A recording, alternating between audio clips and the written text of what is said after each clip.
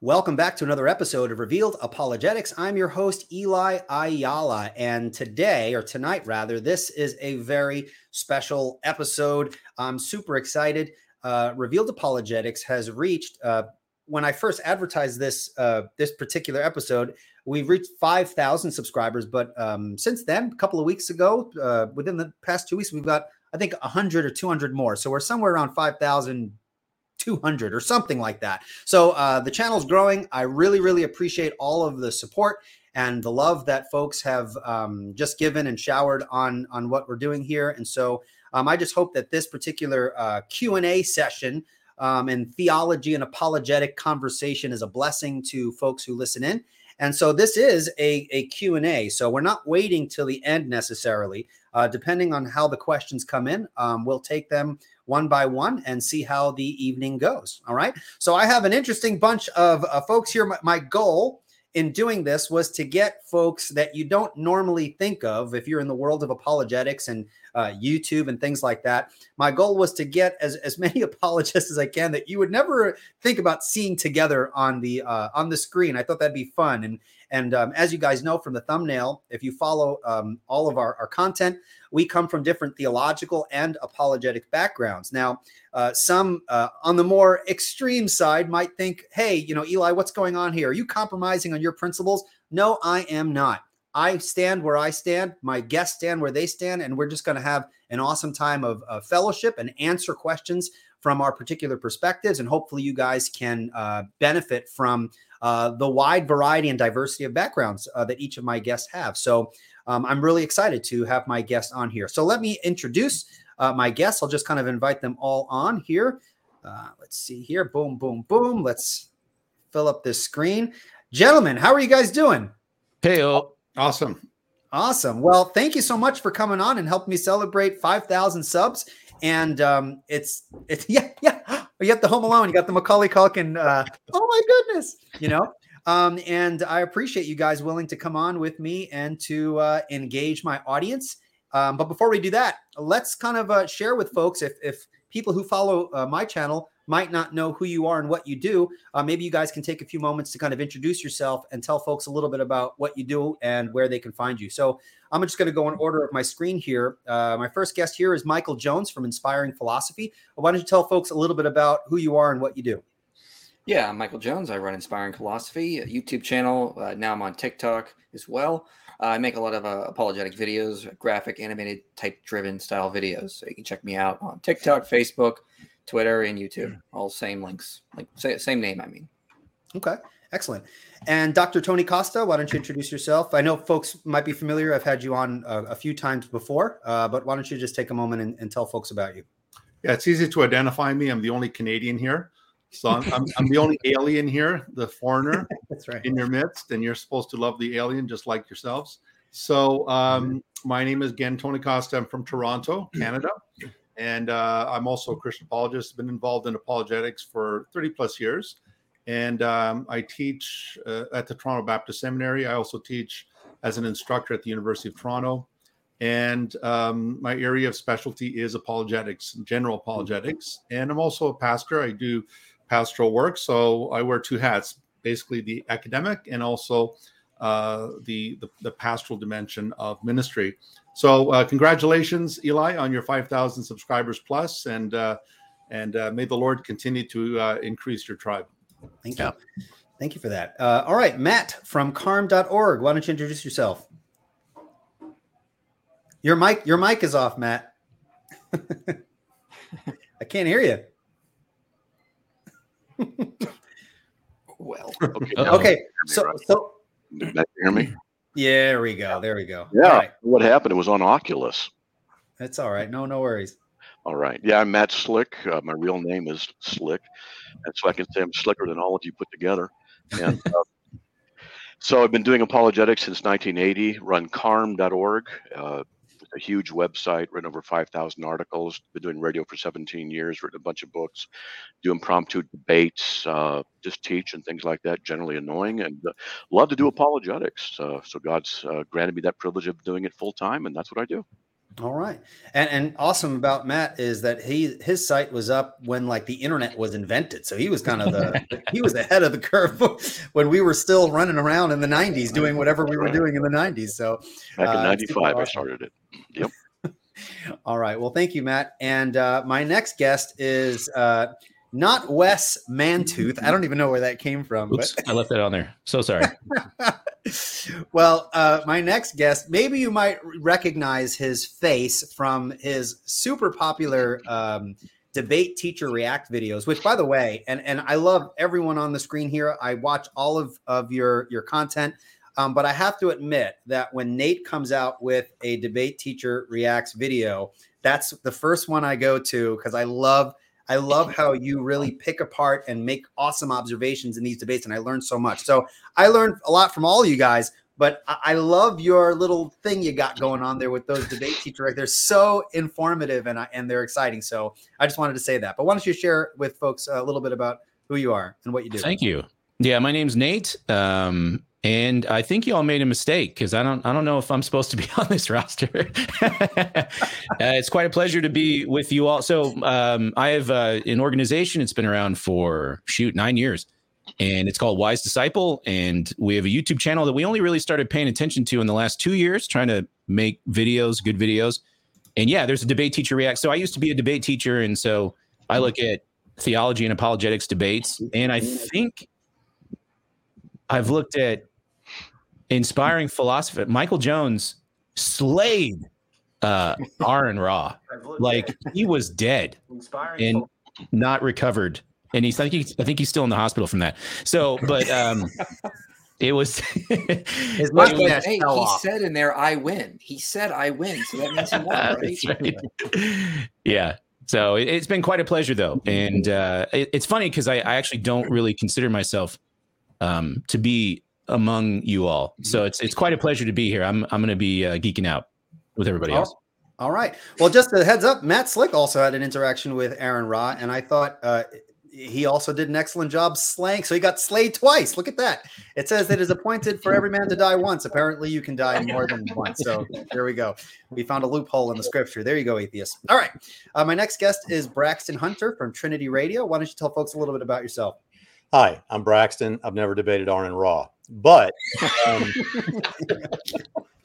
yeah, I have debated some people, and I have to say, before I tell you anything about me, which is only moderately important, I guess, Matt Slick, I wanted to say, said it's an honor to be here with all of you guys.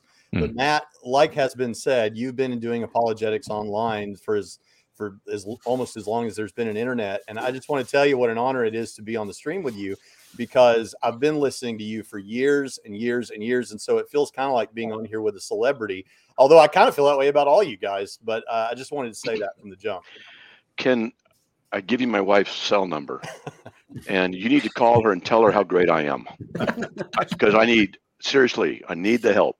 But but praise God for all that. So in any case, I run Trinity Radio, which is a podcast and a YouTube channel. If you just go on YouTube and search Trinity Radio, you'll find it. And I'm also the president of Trinity College of the Bible and Theological Seminary in Evansville, Indiana, which is a distance learning online school, but it has existed since 1969. And we're non-denominational, but theologically conservative. And I know that we have Calvinists and non-Calvinists represented here tonight. We have Calvinist and non-Calvinist professors at Trinity, and but I'm honored to represent the school on this platform tonight with you. Excellent.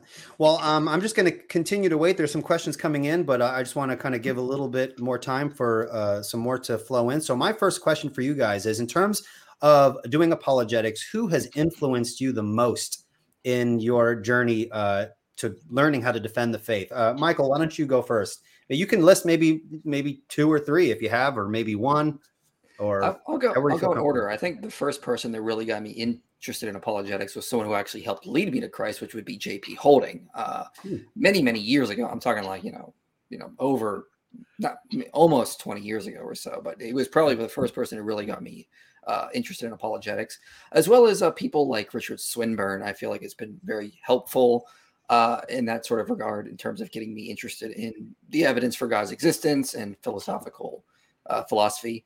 And then from there, I really just sort of branched out, and I've been just interested in a lot of different philosophers and theologians, historians like John Walton, Mike Licona, more lately than that, as well as Richard Hess as well. I've been reading a lot of his stuff. So, Okay. I mean, it's hard to really pin it down to one person. It's just I've been influenced by a lot of different people. Sure. All right. Thank you for that. Well, How about you, Dr. Costa?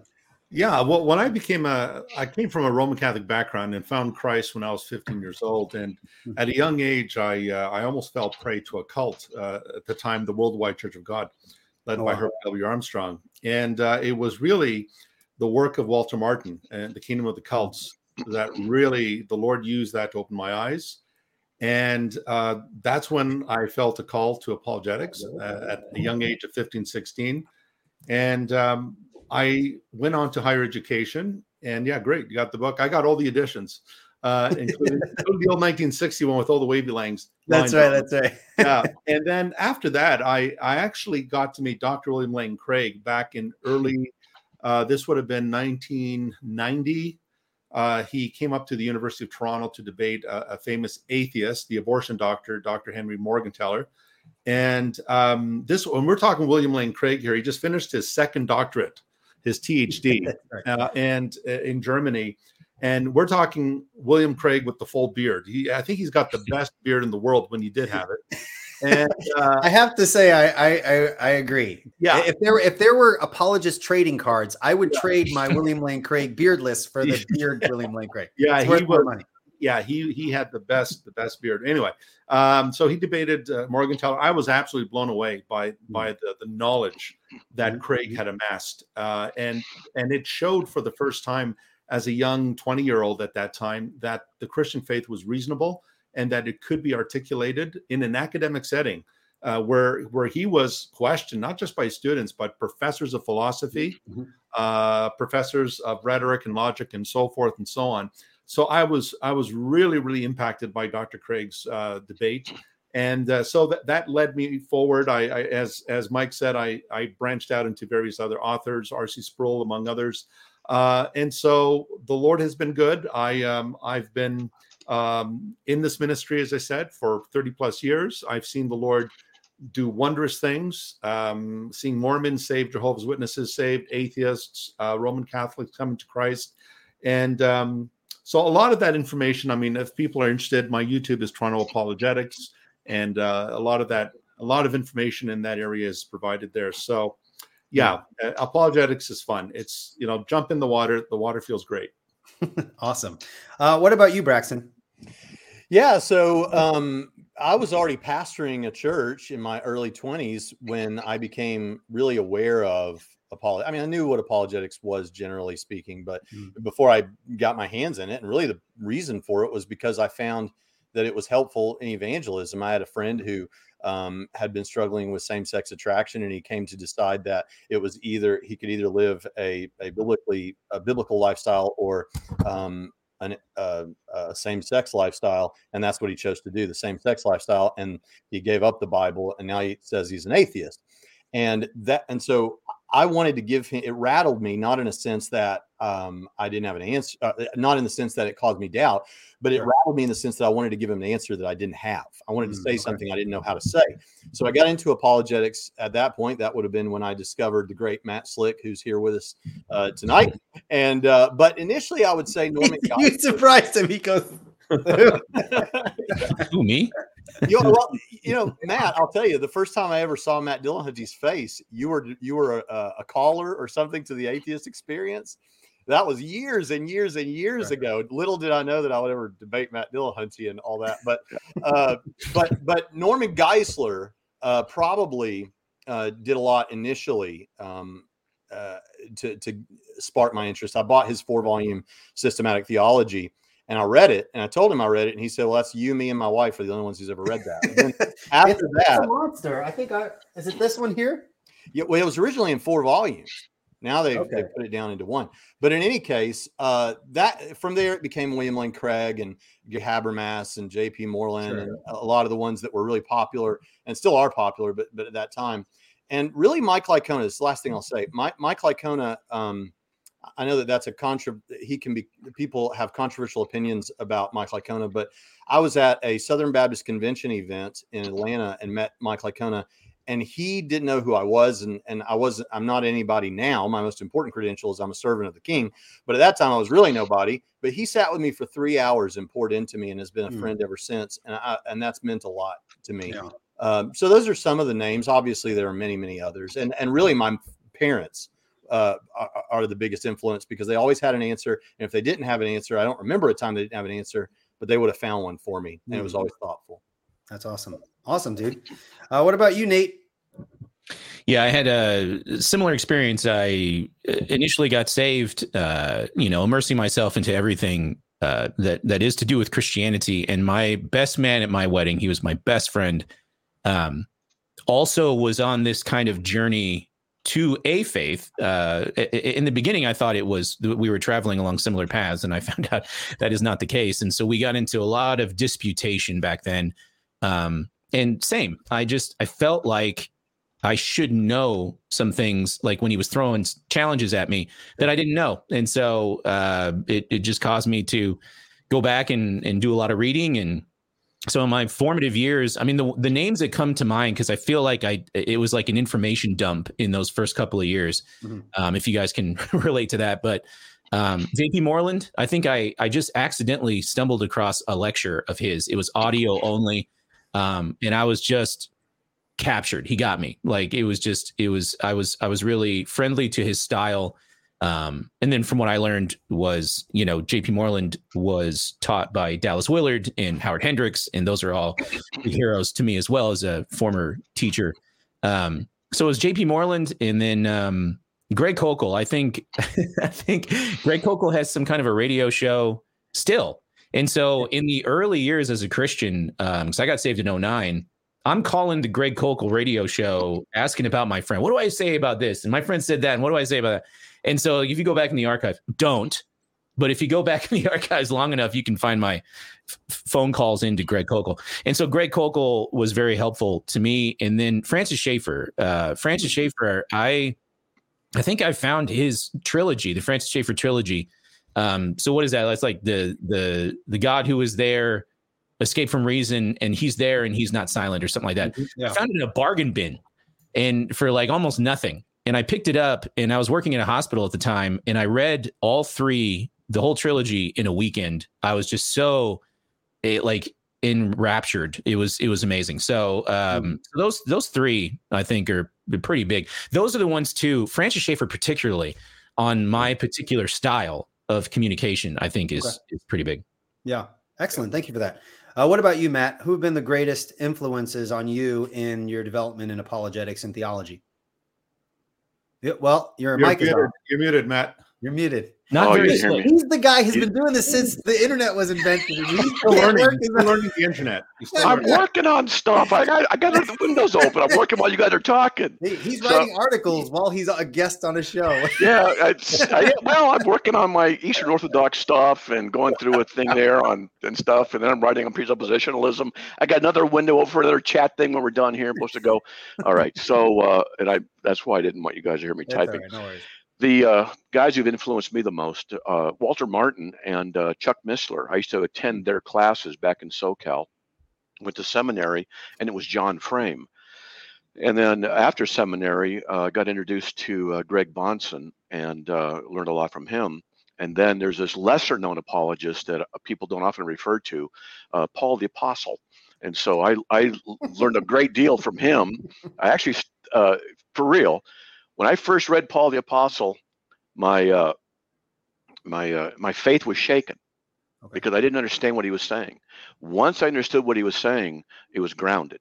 So I think that he is he's the quintessence of good apologetics. I really do believe that, and logic and things like that. But anyway, there you go. Yeah, and what I just to piggyback off what you're saying there, Matt. I know that we all have our influences, but what I've seen in Matt's ministry that has really struck me is that in your responses to people, your responses, especially even your advice to people who are asking like life questions, your responses are so filled with scripture that you've done an excellent job, I think, in really hiding God's word in your heart. And that really comes out in the way that you engage a lot of the questions. So I appreciate that. For myself, William Lane Craig has been a great influence on me. Of course, everyone who follows my channel knows that Greg Bonson, Cornelius Van Til, James White, had just watching his debates and things like that. And of course, Matt Slick. Actually, it was Matt Slick who, listening to Carm, the old show when you used to do all your impressions, used to have these little characters, you know. What was the one character that you would rip? They would rip scriptures out of context. What was it? Yeah. Reverend E.R. Tickler. Okay, that's right. Okay. Right. Well, E.R. Tickler. E.R. Tickler. That's right. So listening to you and answering how you answered questions actually helped me gain confidence in my conversations. And I love the way you kind of analyzed and questioned the assumptions that, in the question that was being asked. And I learned just by listening, driving and listening, I learned a lot from you in how you answer questions. Go ahead, Braxton. That's one person. Well, here's another. I was going to say that years ago, it wasn't too many years ago, probably in 2000. Well, I guess that's relative. 2010, something like that. You were talking with somebody called the Rational Response Squad. And sorry, that was a squeak that kind of came out because I love it when they say Rational Response Squad because I think it's funny. It's just funny. Sorry, but you did you gave me some confidence in terms of that sort of thing, because you said, I remember her saying she was nervous to be talking to you, and you said, I used to be nervous when I had these kind of conversations. But you don't have to be nervous. Just let's just get in there and find out what's going on. And I thought, I love that attitude, you know, and that was empowering. But what I get scared is when I'm listening to Matt's show and a guy is being somewhat evasive and Matt just goes out and says, "Are you a Jehovah's Witness?" Well, as soon as they don't answer the question right away, I'm like, "Oh man, it's about to go down." No, wait. Are you? If you don't answer the question, I'm going to let you go. It's my show, my rules. I'm like, "Oh man, yes, I'm a Jehovah's Witness," and then you go in and you do your thing. I enjoy that. But I'm nice. If they're not going to answer the question, just so I know where they're coming from, why talk to them? That's all. Right. But we know that once they admit where they're coming from, it's over. So the buzzsaw is turned on. Okay. Well, now that we kind of got that's cool. I like hearing kind of the background of where everyone's coming from and your influences and things like that. So let's kind of take some questions. So there's some questions here. Feel free to answer however you'd like. If you want to chime in or piggyback on what someone else says, feel free to do so. Okay, so Alyssa Scott, thank you so much for your question. Alyssa asks to everybody, do you continue studying other apologetic methods? I think that's what she wanted to say, besides the one that you hold to. So are you guys still, do you guys every now and then, I mean, most of us are already fully entrenched in the methods we use, but do you occasionally kind of like trickle over into other methodologies and making sure you understand that, or maybe you can draw some positives from other perspectives? And if so, what does that look like for you guys? How about Braxton? Why don't you go first? Yeah, so I realize that there are a lot of people on the evidential side, which is the side that I'm on, who think that presuppositionalism needs to go away. It's not helpful, blah, blah, blah. But in reality, on our show, we both, though we've taken shots before, we actually find presuppositionalism to be helpful. Now, I realize that there are some who think that the theological positions, the Calvinist theological positions, are necessary or at least very important to presuppositionalism. And we don't share those positions, but we still find it very important to function in some way, often in ways that a presuppositionalist would, in terms of challenging worldview, establishing the foundation of intelligibility and things like that. Right. So I still study it. I think the book that opened my eyes to it, aside from the 5 Views on Apologetics book, was Avery Dulles' History of Apologetics. I saw it emerge there in history. I saw that there was value in it. And so I still study that. And, I think we think bifurcated presuppositionalism and evidentialism. But if you go by the categories that are set out in those kind of books, there's classical, evidential,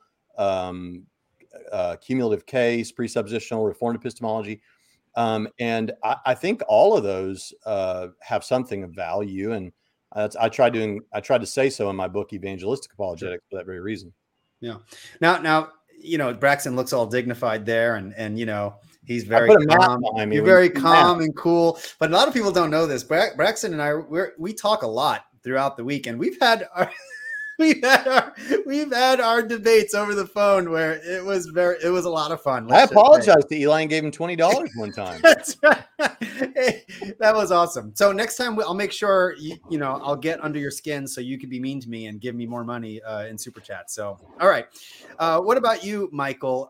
Do you study other apologetic methods, or are you kind of locked in on your own method, or do you kind of try to see what other people are saying to draw from that? Where do you stand on that? Well, I think it's just natural to check the other methods and see what other people are doing. I will say I'm definitely more of a classical apologist. I'm not convinced by the presuppositionalist approach. Sure. It's fine if someone else is, go for it. But my motto basically is I'd rather be doing apologetics than talking about how to do apologetics. And if it ain't broke, don't fix it. I'm getting like on a minimal now, one testimony a month from the apologetic work I'm doing online. So it's affecting the culture. It's helping people. So I'm just going to keep doing it. It's working great. And that's how I've been doing things, I guess. Okay. Very good. Thank you. What about you, Nate? So somebody on this, can I call this a dais? What is this? What am I looking at here? The roster. Somebody challenged me to take a look at presuppositionalism a little bit closer recently. And his name rhymes with Eli. So I have that on my to-do list. I have not as of yet, but okay. I find so I have a kind of a signature method of communicating the Christian faith, and it's very friendly to presuppositional apologetics because I think it's probably the easiest tool that anybody could pick up with minimal training. Just put it that way. And so, that's kind of where I'm at. I feel like I think J. Warner Wallace called it a mixed martial art apologist kind of a style where there's multiple methods, multiple tools that I use when dealing with particular kinds of people. And I think my first question is, who am I dealing with? And sort of float out the diagnostic questions to determine that first. And then I will, utilize whatever it is I've picked up along the way. So I think the last book that I read was a while back, the 5 Views on Apologetics or something, just stay fresh. Yeah. So. Cool. Very good. What about you, Matt? Well, your mic's off again.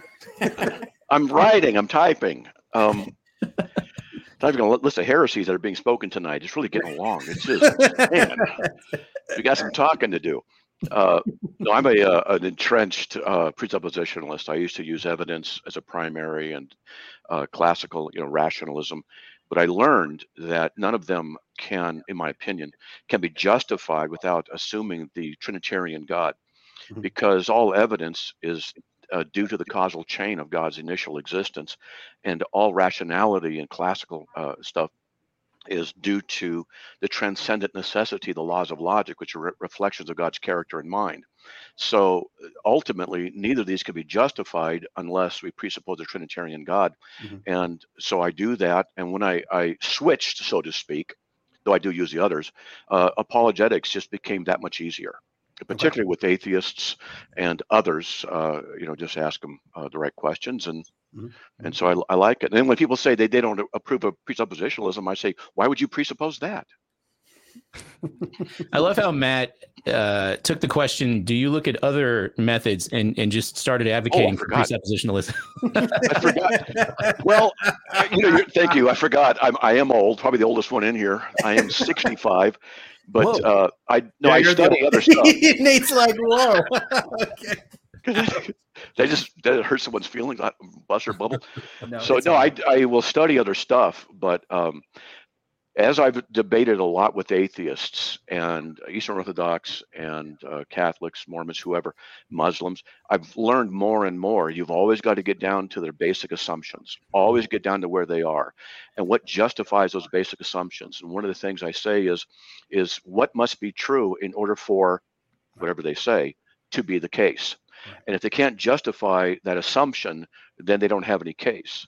And even with the Christians, we've got to justify everything by appealing to the necessity of the Trinitarian God. And incidentally, I was just finished a while back a 500-word paragraph on the Trinity and taught for 5 weeks on the doctrine of the Trinity and stuff like that. And I love it. I think it makes sense. And so I'll use other methods, but they're all in subordination, in my opinion, to the ultimate necessity of God's existence and the emanation and causal chain of all things related to him. So there you go. That makes sense. Was that slick and quick? So basically, you're a presuppositionalist, but you do talk about evidences, but you try to make sure that the conversation gets to those foundations. Yeah, evidence is only that which exists in a broader context. What justifies the context? Facts only exist in a broader context. What justifies the context, etc. Sure. All right. Thank you for that. What about you, Tony?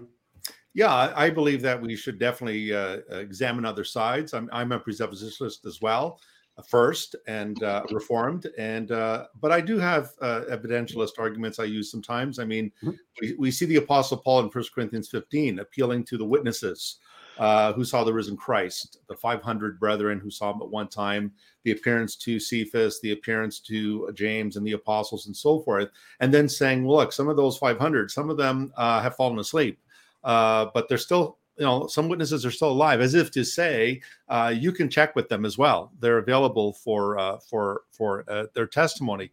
So I'm not saying that we have no place for evidentialistic arguments. I believe it has its place, but I would agree with Matt that, in my opinion, it would be a secondary form of argumentation. So I would always encourage people to imitate, George Whitefield and John Wesley, even though they had some very strong differences. Wesley being very strongly Arminian, and George Whitefield being, of course, Calvinist. They loved each other. They did have their strong disagreements, but it is possible for Calvinists and Arminians to get together, and it's possible to have fellowship with one another. And so I think it's important that we realize that we don't have to forfeit our convictions, but at the end of the day, we are brothers in Christ.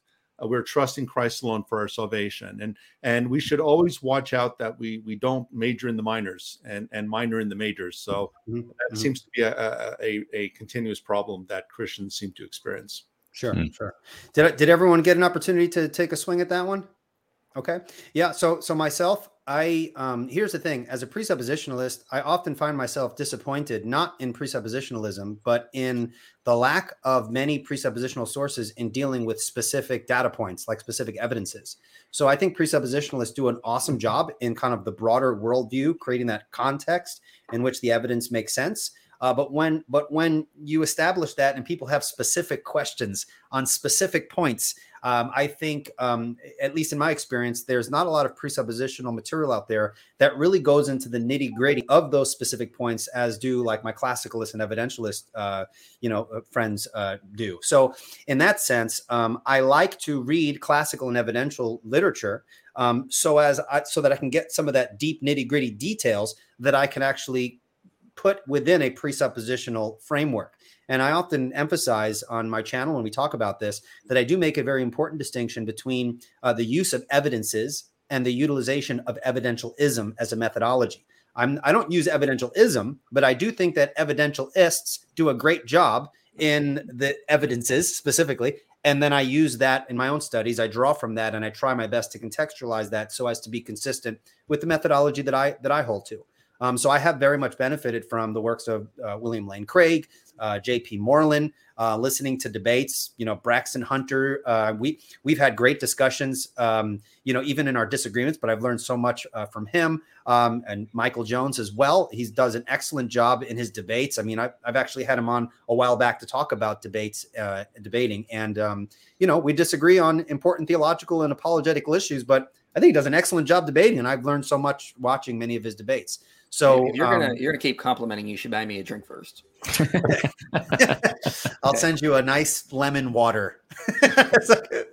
Okay. Let me see here. So next question. Thank you for the super chat, Verum. This is specifically for Inspiring Philosophy. They're trying to, Here we go. We'll see how we can navigate some of these It's questions. ready to rumble. Okay. Right. So the first apologetics, I'm just reading it as it happens here. So the church fathers and the reformers were all young earth creationists. Were they all wrong? All right. And you feel free to answer that as in the way, don't feel like you're limited in any way. And, No one's going to jump on Okay. you. Go for it. Short answer, no. Long answer is it's complicated. Okay. Isaac Newton was a young Earth creationist, and he was going on the best data at the time. This was before the advent of geology, advanced astronomy, paleontology. They were going on the best data they had.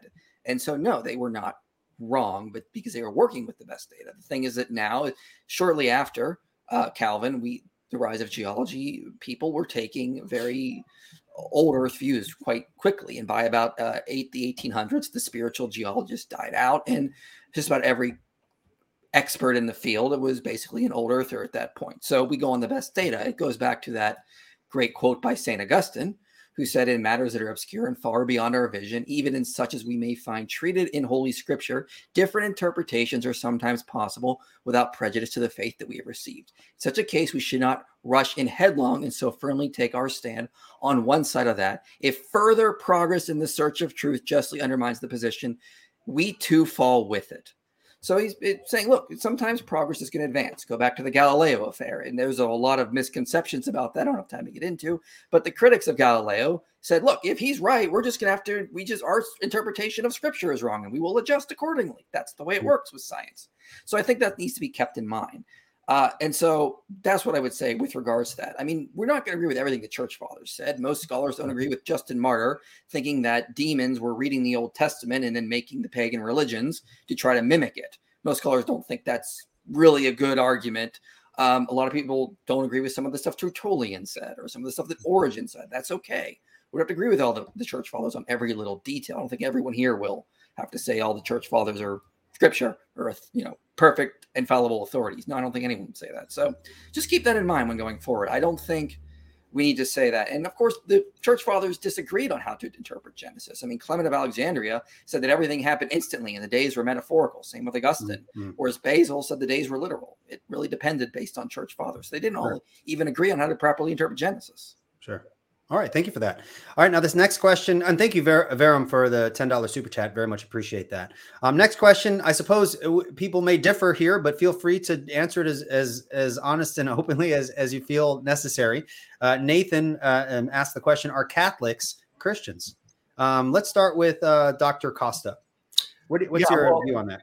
Yeah, well, Catholics are Christians because the word Catholic means universal and global. And so I believe that all true Christians are Catholic. And I think the question is, are Roman Catholics Christians? Right. So I'm a former Roman Catholic. That doesn't mean I'm a specialist, but I hold to the view that if you don't subscribe to the gospel of grace as taught by the apostles and by the Lord Jesus Christ, I believe the words of Galatians 1:6-9 is very pressing. That if anyone brings another gospel, any other gospel other than the gospel that the apostles preached, let them be anathema, accursed.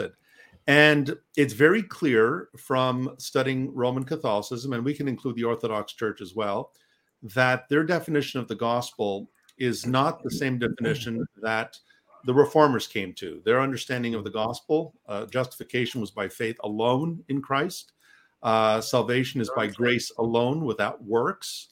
Mm-hmm. And so I believe the dividing line is the gospel. A lot of folks will say, but look, they believe in the Apostles' Creed. They believe in the Nicene Creed. That's true. But the gospel is the dividing line. The gospel is the power of God into salvation. And if you have another gospel, the scriptures bring down the anathema of God upon you. And the word anathema in Greek simply means to be under the divine curse of God. And so when I look at the Council of Trent and I look at Vatican I, when I look at Vatican II, the gospel that Rome is preaching is not the gospel of grace alone. In other words, it's not that they deny the efficiency of grace. Of course, they'll say we need grace to be saved.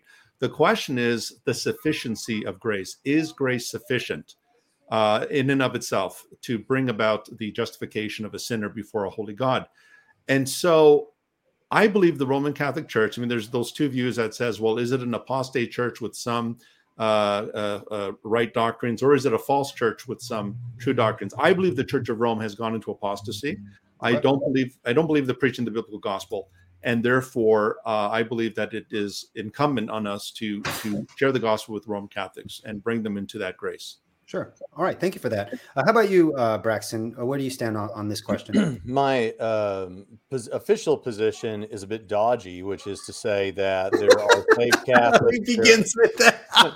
There are saved Catholics, there are saved Baptists, there are saved Methodists, and there are unsaved in all those categories as well. But that is kind of the dodgy answer. Honestly, I have to tell you that when I was pastoring, I probably would have said no, they're not, and then later on, I would have said, yeah, they are. And at this point, here's where I'm at. I agree with Tony about Galatians, and there is very strong language from Paul there. And obviously, we don't want to ever affirm the preaching of another gospel. Sure. And so that's where the conversation would have to go, is to what extent is this another gospel, and how do we define that? And I'm honestly thinking through that right now. I'm well aware of where the furniture is in this discussion. It's just that I'm not. It's a very important issue, and there's a lot at stake. And so I'd rather cautiously just say, listen, let me tell you what I understand the gospel to be, and let me tell you what I think Christian is, and let's do evangelism and or whatever. Have a conversation. And if it seems clear to me or to them that this person hasn't ever trusted, repented, and placed their faith in Christ in the way that the Bible describes, then we should take it that way. So can I piggyback on the question then? Just so would you try to evangelize a Roman Catholic? Not spontaneously. I would talk to them just like I talk to anybody else, and pay attention. Okay. Because here's an important thing for me. I didn't say this at the beginning, but for me, apologetics, well, I did say this. For me, the point is evangelism, to reach people with the gospel message. I'm not interested in it for entertainment value, although I do find it very entertaining, or as a hobby, although I do have it as a hobby. I'm interested in it first and foremost. I'm an Ephesians 4:11 evangelist. First and foremost, apologetics is secondary, and the only importance of it, and it's not always important, the only importance of it is in helping people overcome roadblocks to evangelism. Okay. And so for that reason, when I'm talking to anyone, I'm listening to what they're saying and listening for subtle indications of where this conversation might need to go for me as a servant of the King in trying to reach people with the gospel. So even if it's a Southern Baptist, and was a Southern Baptist 9 months before I was born, I'm listening, I'm evaluating what they're saying, and I'm asking questions. I caught that there. What about you, Michael? How would you address this question? So I once wrote a great book called Handbook of Christian Apologetics many, many years ago. And it convinced me that I think Catholics and Protestants are just talking a different language. When Protestants mean salvation, they mean the initial regeneration stage. This is coming from their book. And they said that when Catholics are talking about salvation, they're including sanctification in that process. So their argument is that we're all on the same page. We're just using the wrong terms, or we're defining terms differently. So when I say, are Catholics saved? I'm like, yes, there are Catholics that are saved. There are Protestants that are saved. There are Catholics that are not saved. There are Protestants that are not saved. I don't think we can judge based on labels. We judge based on the heart. We'll know them by their fruits. And ultimately, Christ is going to be the one who knows who's everyone is saved. Not just because we sit in a certain pew does that mean we're saved. It's much deeper than that. So I think there are people sitting in Catholic pews that are saved and some that are not. Some are sitting in Protestant or evangelical or Orthodox pews are saved and not saved. Same kind of thing. Thank you for that. What about you, Nate? Where do you stand on this question? I mean, it's hard to add to, and Braxton's gone. I scared him away. He got raptured and we all got left behind. Oh, no. Is that the next question? Yeah, when's the rapture? It's hard to add to what has been said because I would echo everything. I think the only thing that I could probably, offer in contribution is just to reiterate the point that I think Tony was making about Galatians. If you go back and just look at Galatians, the whole letter, it speaks to this problem that I actually think is a human problem. It's everyone's problem. Okay. Catholics make this problem. Protestants have this problem as well. And it's this idea, Galatians 3, the biggest indictment, right? You foolish Galatians, who has bewitched you? Having begun in the spirit, are you now being perfected by the flesh? That's all of our problem. We always want to try to help God out somehow with our own, frailty and human offerings, and it's a recipe for disaster. We have to come back to. I like it. I like what Tony said, the gospel of grace. If you understand that, you're saved. I think you do. If you fully affirm the gospel, you're saved. Okay. All right. And Matt, are Roman Catholics Christians? Not if they believe official Roman Catholic theology. Okay. Official Roman Catholic theology is Antichrist, flat out. Paragraph 2068 of the Catechism of the Catholic Church says you obtain salvation by faith, baptism, and the observance of the commandments. In paragraph 2036, it says that the natural law and observing the precepts of the natural law is necessary for salvation. Paragraph 2036. Paragraph 2070 says the 10 Commandments are a good reflection of the natural law. So the Roman Catholic Church denies and anathematizes out of the Council of Trent, Canon 9, 23, 24, I believe it is. It anathematizes justification by faith alone in Christ alone. It requires works as a form of salvation. If you don't get it, you cannot be saved. It deals with what's called condign merit, congruent merit, strict merit. We can talk about that. On my radio show, I regularly say that the Roman Catholic Church is the greatest gate of damnation of any religion on the planet, because it's greater than Islam. It teaches a false gospel and it promotes idolatry. And I automatically assume that any Roman Catholic I'm talking to is not a Christian. Okay. And I will defend that to the death. Okay. About Roman Catholicism. And I'm not joking. It is Antichrist. So Matt, so you would say, so you would agree that there are people in the Catholic Church that are saved, but yes, you would say official Roman Catholic teaching. So you would agree in a sense what maybe what Michael said, and I think Braxton mentioned, that there are people within the Roman Catholic Church that are saved, but you would highlight the fact that it's the teaching itself, the official teaching, that if you knowingly affirm the official teaching, you think that outright rejects what you understand to be the gospel. Okay. Absolutely. That's why I say official Roman Catholic theology. That's why I say that. Certainly, there are Catholics who are Christians, but there's lots of ways to show the problems of Catholicism. And I have four 27-inch 4K monitors. And I have he ruled the world from that special. It looks simple, but he's shown me he's got like a master, like a motherboard thing going on there. That's right. Yeah, it's big stuff. And I have my outlines on Catholicism, including the index and table of contents, is 189 pages. Okay. And I've written well over 100 articles on Catholicism. I've read their material. I've debated many of them. I've talked to hundreds of them over the years. And I am absolutely convinced official Roman Catholic theology is Antichrist. It has works righteousness, and it promotes idolatry in the form of Mary. And sometimes what I'll do on the net is read what some of the official stuff is that Mary officially said. And when you read it, you go, those are demons talking. And people don't realize how bad the Roman Catholic Church is in a lot of other ways too, but we won't get into that now. But no, it's not Christian. Not officially. Well, thank you, Nathan, for that question. And thank you guys for sharing your perspectives there. Next question here. How could I or someone philosophically break down or debunk panentheism? Thank you. That's an interesting question. Anyone want to take a stab at that one? That can throw it out. Who wants to define panentheism and refute panentheism? So there are different types of panentheism. I would say weak panentheism or Palamite panentheism is it's within orthodoxy. It's not something that would be heretical. And in fact, there have been church fathers in the past that have advocated for that. I would say strong panentheism, like Hegel, for example, would be a strong panentheist, is heresy, because it tries to put like all of the created order within the divine essence of God, and that itself is going too far.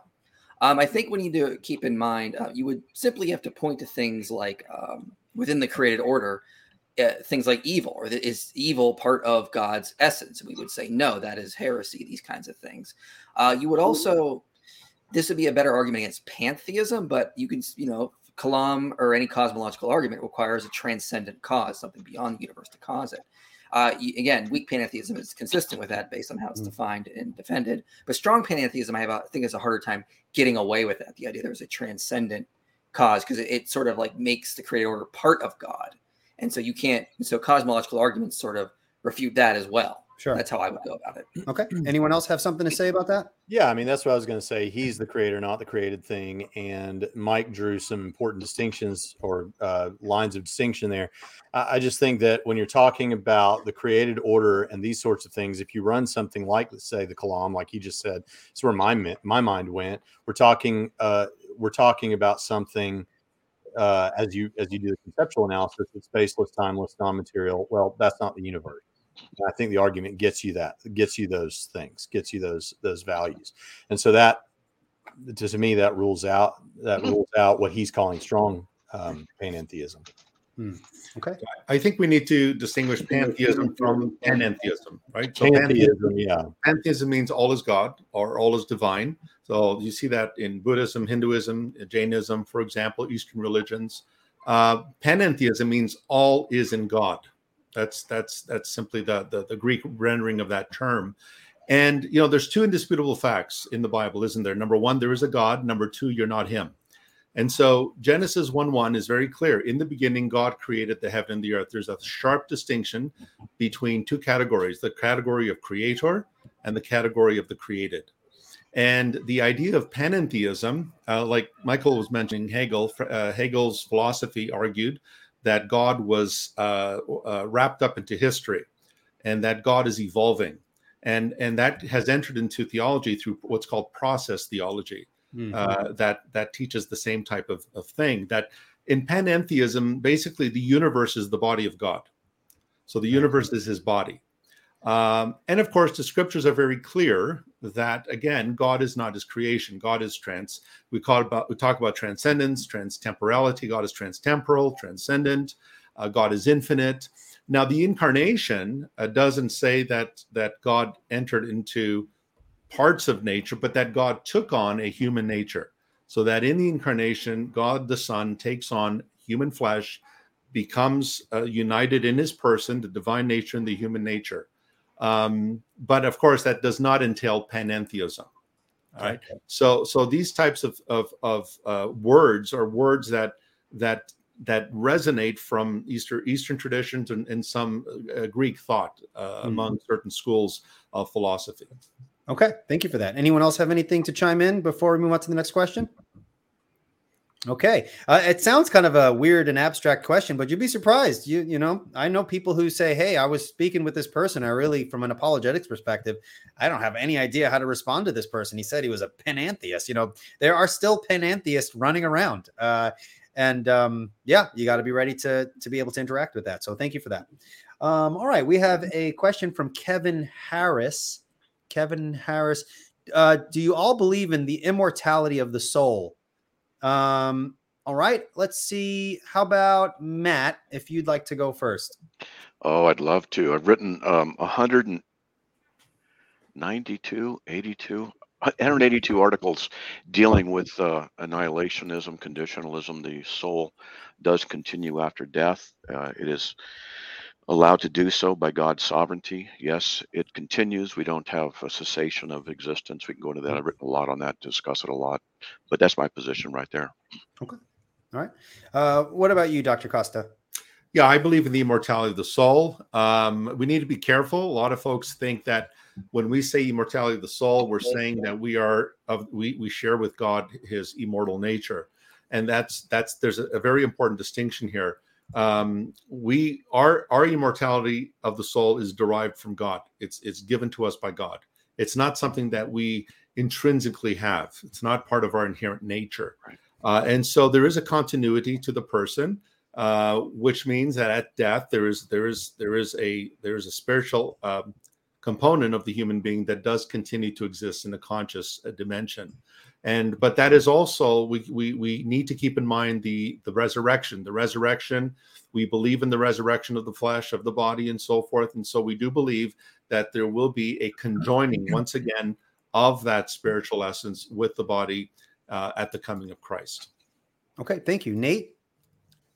I'm not an annihilationist, or what is it? A conditional immortality or something? Yeah, whatever. I'm not that.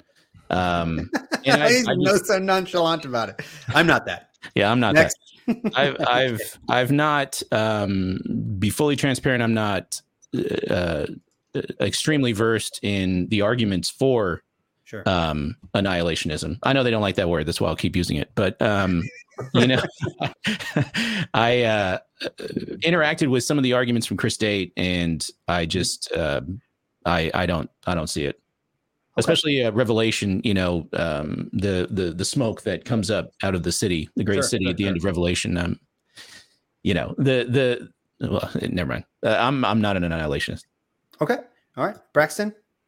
Yeah, so I teach a class on this at Trinity College and Seminary, and there are passages that need to be taken into consideration for the annihilationist perspective. For example, on the question that was asked about immortality, 1 Timothy 6:16 says in the New American Standard, who alone possesses immortality and dwells in unapproachable light, whom no one has seen or can see, to him be honor and eternal dominion. Also in Luke chapter 12:4 and following, in Matthew chapter 10, it talks about not fearing the one who can destroy the body, but after that has no more that you can do, but fear the one who can destroy both body and soul in hell. And so, in Gehenna is actually the word there.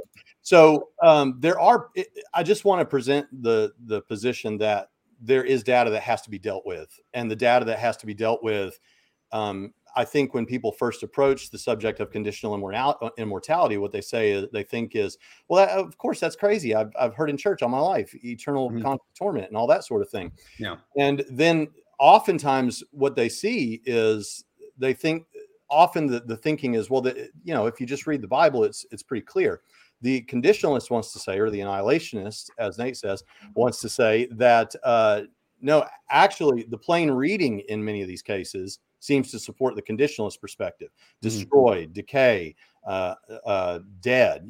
These all seem like terms that mean dead or annihilated or something like that. But there are passages that are strong, like the one mentioned from Revelation.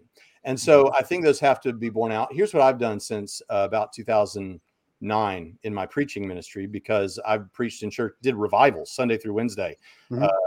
For 40 weeks out of the year for most of those years. And what I decided was, when I came to the subject of hell, if I came to the subject of hell, what I would just say is, look, here's what Jesus says in Mark chapter 9. He says, it's so bad that you want to cut off your arm not to go there. It's so bad you want to cut off your leg not to go there. It's so bad that you better gouge out your eye not to go there, where the flame doesn't die, or where the worm doesn't die and the fire is not quenched. And there's that refrain again and again. Nobody can fault me for saying, here's what Jesus said. And then I say about what Jesus said, so what does that mean? Well, for many people, it sounds like it means that this is an eternal conscious existence that goes on forever and ever and ever and ever and ever and ever. And 10,000 years from now, if someone opened the door to hell and said, you'll be free in another 1,000,000 years, there might be some hope in hell, but there's no hope. It'll never happen forever and ever and ever. On the other hand, someone might say, well, perhaps something else is going on here. And this is talking about looking at the whole scope of Scripture. Imagery, or it's talking about something to do with the Valley of Hinnom or whatever else. But what I say to churches is I read what Jesus says. I say, here's what Jesus says. Now you might say to me, yeah, but pastor or preacher or evangelist or whatever, you might say, yeah, but what if that doesn't mean what it sounds like it means? What if it means something else, like that you just die, or you're judged and you die? If it means something like that, what you can't get around is what Jesus is saying here is, whatever you think hell is, one thing Jesus is saying here is, you don't want to go to hell. That's the bottom line.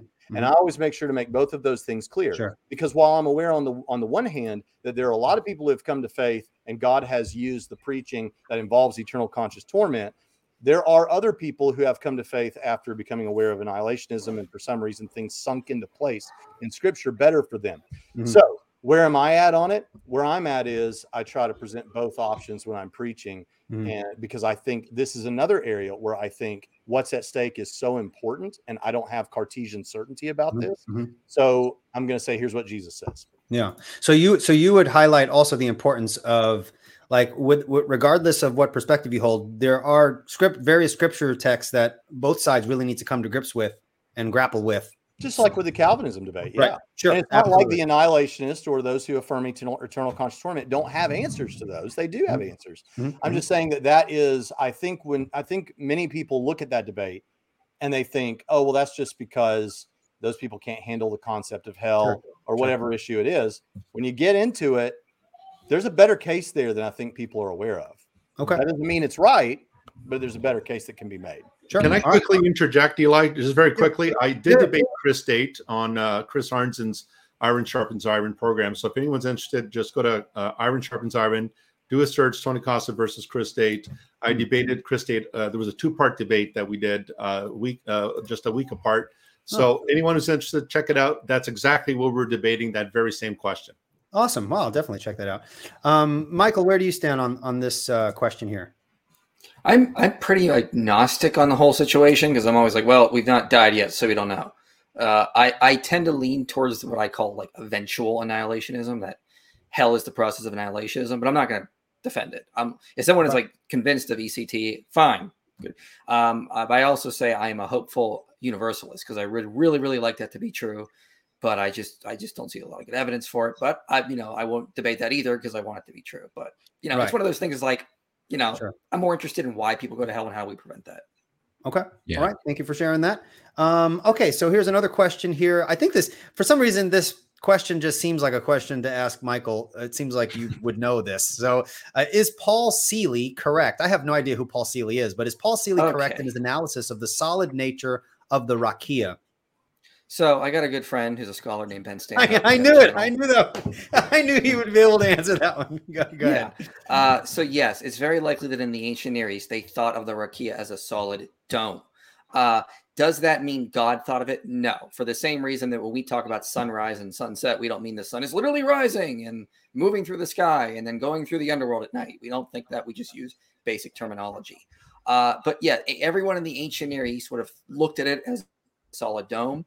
But again, scripture does not explicitly state it is because it's focusing on theology. There's a place in Proverbs where it says that, my inner being will rejoice when you speak good on your lips. And the actual word there is kidneys, because they actually thought emotions were in the organs. So they actually say my kidneys will rejoice. Okay. But that's sort of just like saying, believe in Jesus with all your heart. I don't mean the thing that pumps blood. I mean your innermost being. So let's just make sure we understand the differences here. Okay. They may have thought that, but God certainly didn't think that, even though they may have been using the same terminology. God is just saying the sky. That thing you guys all know is the sky? That's thing up there. But he doesn't actually have to think it has the same definition. But yeah, I would refer you to Ben Stanhope has got a good video on his channel and explaining why people in the ancient years thought that. And the evidence does support that they did think it. But that does not affect biblical theology. So would you say, Michael, that we need to make an important distinction between what the Bible records, what people believed, and what the Bible actually teaches? There's an important distinction there. So that when someone says, "Oh, your Bible teaches flat Earth," which is a topic you'll be going on Dr. Costa's show to talk about, and you'll say, "Hey, listen, that's what many people might have believed. Even some of the biblical authors might have believed something along those lines. But there's the difference between what a particular author personally believed and what that culture believed, and what the Bible is actually teaching." Is that an important distinction to make? Yeah, I did a video about maybe 2 years ago called The Ancient Cosmos, Cultural Context of the Biblical World. And I talk about it in there. And I use an analogy. Let's say we had a time machine and we went back to the ancient Egypt. And we were like, look, as the sun is going to rise tomorrow. And when the sun rises, you're going to see an army approaching from the east. Okay, here's the thing. Okay, did I lie to the Egyptian pharaoh? Well, no. Well, I said the sun is going to rise. And he literally thought the sun moves through the sky. But you and I do not think the sun rises. We understand the earth rotates. Mm-hmm. I didn't lie to him. I'm talking about something else. I'm just using common language to explain what I'm trying to get across. God can do the same thing. Sure. Thank you for that. Our next question here is Mer Black. I'm sorry if I'm Mer. Okay. Now this is another panentheism question, but I'm going to kind of break this apart and maybe we could address something that wasn't addressed in our prior question relating to panentheism. The question here is, how can we debunk panentheism? I think that was addressed for someone struggling with New Age neo-Gnostic teachings. I'm going to shoot for Matt Slick for this. I know you've dealt with some New Age folks before. How would you interact with a proponent of New Age? How would you engage apologetically with someone who holds to that perspective? Well, New Age philosophy is evolving and it's merging with neo-Gnosticism, and there's kind of a new thing going on. But New Age philosophy basically says that all is divine and you are ultimately divine, the divine consciousness. You get in tune to the divine consciousness. You create your own reality by words and the power of words and tuning with frequencies, with energies, with various things. This is moving into the New Apostolic Reformation as well. It's already in the Positive Confession movement. So what you do, or at least what I do with them, is I always ask anybody in that situation, I ask them diagnostic questions. What do you believe? I won't go as direct like this. These are the presuppositions I'll work with, or the questions, and then you filter them out nicely, but I want to find out what their ultimate assumptions are, what justifies those assumptions, how do they determine what truth is, what's the source of their truth, and things like this. Always want to get down to that, because people are going to have different answers to those, and then depending on what answers there are, you just go that direction, and then you undermine their basis for truth, morality, knowledge, and things like that. And then I point them to the resurrection of Christ, the evidence of the resurrection of Christ as being the proof that what he said is true, etc. But so it just depends, because apologetics in this kind of a situation is a lot art and a lot logic, and you need evidence, you need rationality, and move forward and stumble along the way and pray and just keep going, and God uses it all. All right, thank you. Anyone want to add to that at all? All right, let's continue on here. Okay, so we have another apologetic methodology question here. Thank you, Jacob, for your question. For all, I think you would all agree that God can use any method to save. All right. So what is your best explanation as to why your method is most God honoring? You guys could share your thoughts. Maybe you can kind of just remind people what method you hold to, and maybe some biblical reasons or principles that you have for why you hold them, if that's where you're coming from. So why don't we go with, let's go with Nate first. I mean, I think I said this, but I don't have I don't hold to a method. Okay. And so, I know the art of fighting without fighting. That's right. There you go.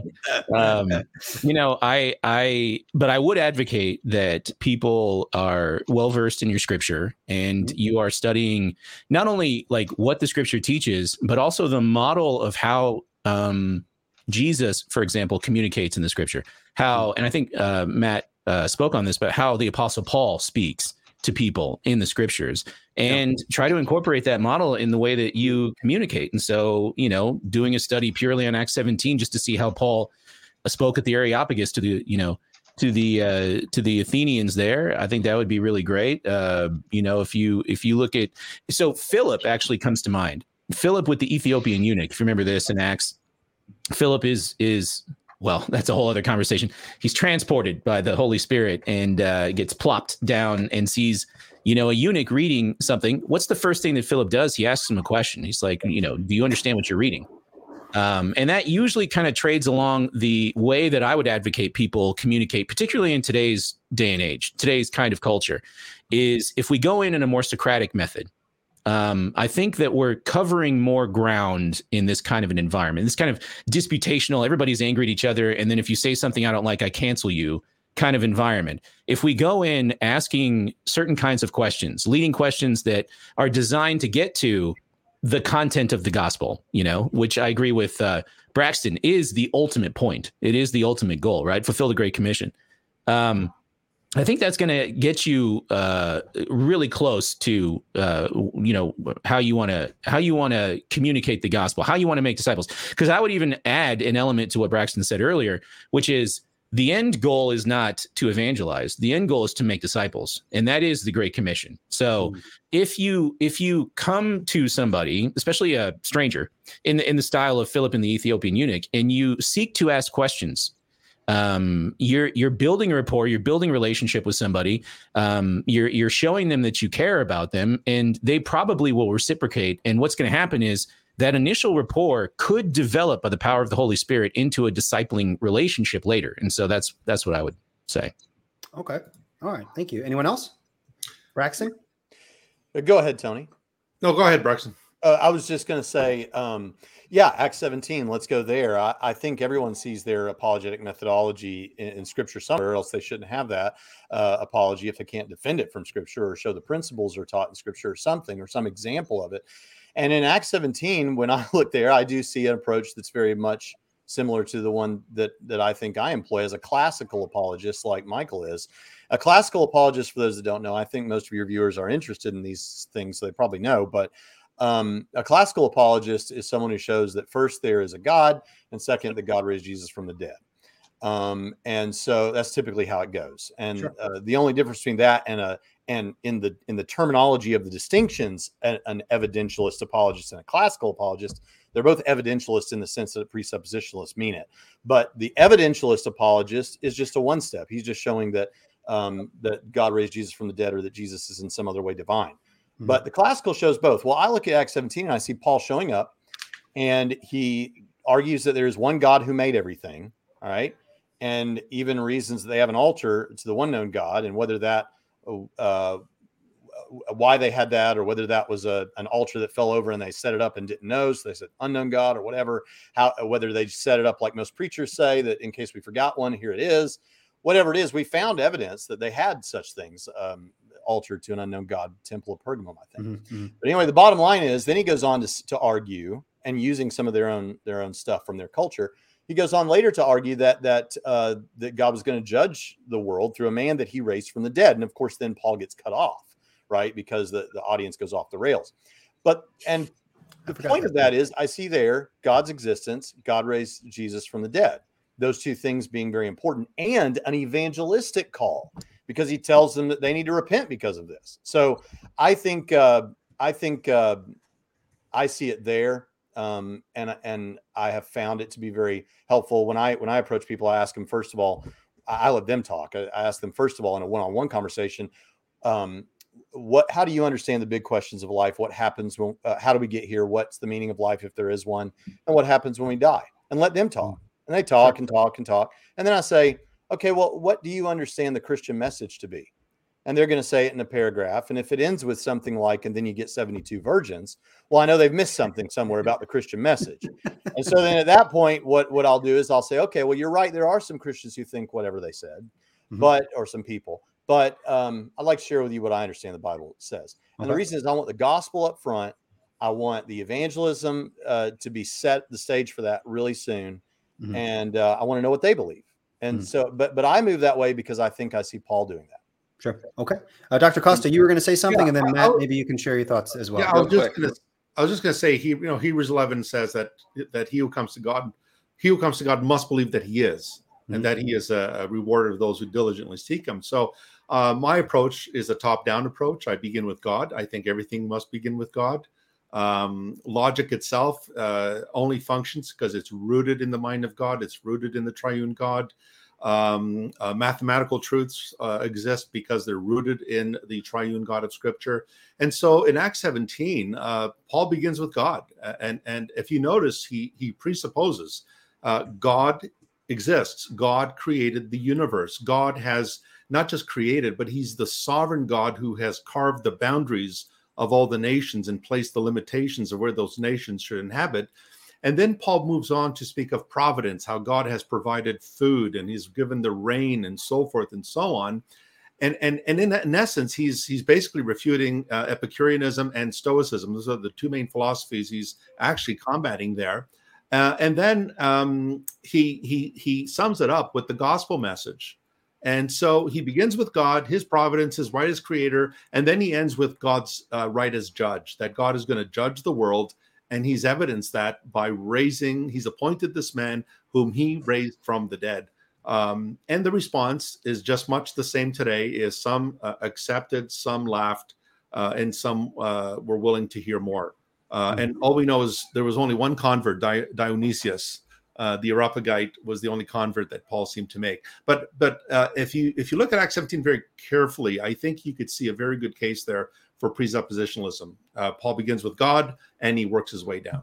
Sure. So, and if anyone's interested in expansion of that, Greg Bahnsen in his book Always Ready, if you do come from a presuppositional perspective, Greg Bahnsen has an entire section there on Acts 17 where he argues for a presuppositional approach in Acts 17. But I know, folks, obviously that's a contested passage there. Matt, where do you stand on this question here? Well, the only method of salvation I'm aware of is faith in Jesus Christ and what he did on the cross. So that's the method I'm aware of. But when I preach the gospel to the unbelievers, I do the law of God first, the gospel of Christ second, and the cost of discipleship third. So law, gospel, cost. Okay. But You got to have faith in the risen Lord, God in flesh, died on the cross. And that's it. That's what it comes down to. All apologetics, I view, is subservient to that message of the gospel. And I don't care what approach, how you get to that place where you can get them to the cross.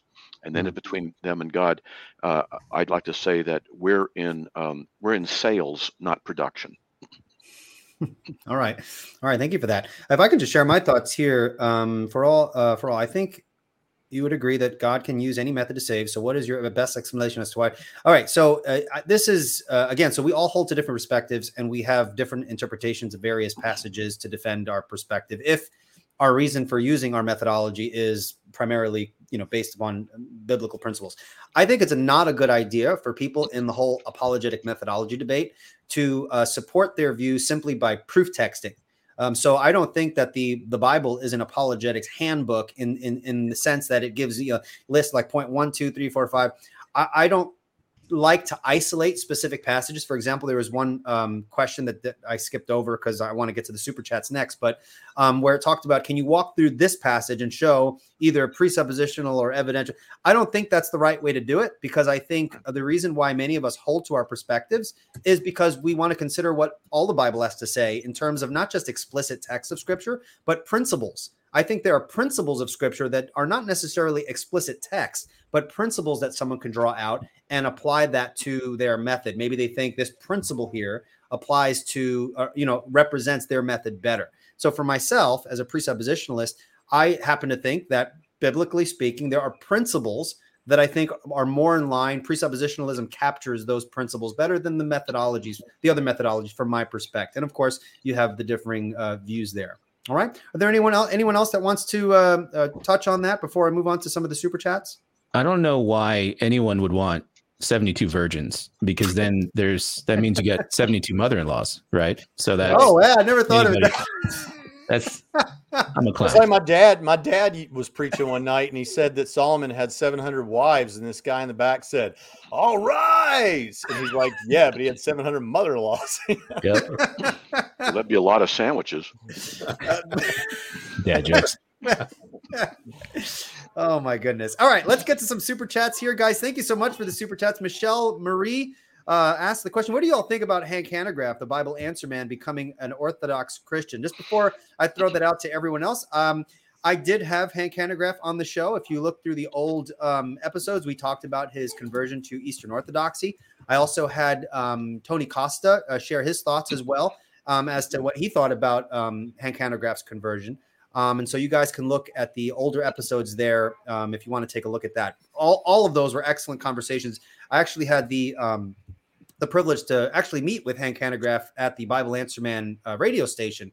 And I have to say, we sat in his office and talked for 3.5 hours on Eastern Orthodoxy and what the gospel is. And it was one of the best conversations I've had. We disagreed, obviously, as I come from a Reformed perspective. And I think there are important dividing lines, but I really appreciated the conversation and we covered a lot of important areas. So I do think this is an important question. I know some folks might have different perspectives as to what they think about the significance of his conversion, but they do cover very important theological differences. So with that said, does anyone want to share their thoughts first about what do you think of Hank Hanegraaff's conversion? Yeah, I'd be glad to comment. Okay. 1 John 2:19, they went out from us because they never were of us. If they had been of us, they would have remained. So he showed his true colors as not being truly regenerate. The Eastern Orthodox Church does not teach justification by faith alone. It denies a substitutionary atonement. It teaches what's called theosis and the necessity of getting involved with the energies or the graces of God that gradually change you, by which you then are adopted in the family through baptism and chrismation and various things. And then you gradually manifest salvation, no justification, but salvation through your efforts and your works as you're conformed more to Christ likeness. So you can never say you're justified. You can never say you're saved. In other words, you have to go through a process in order to get to that place of theosis, deification, where you become God, but you're not divine.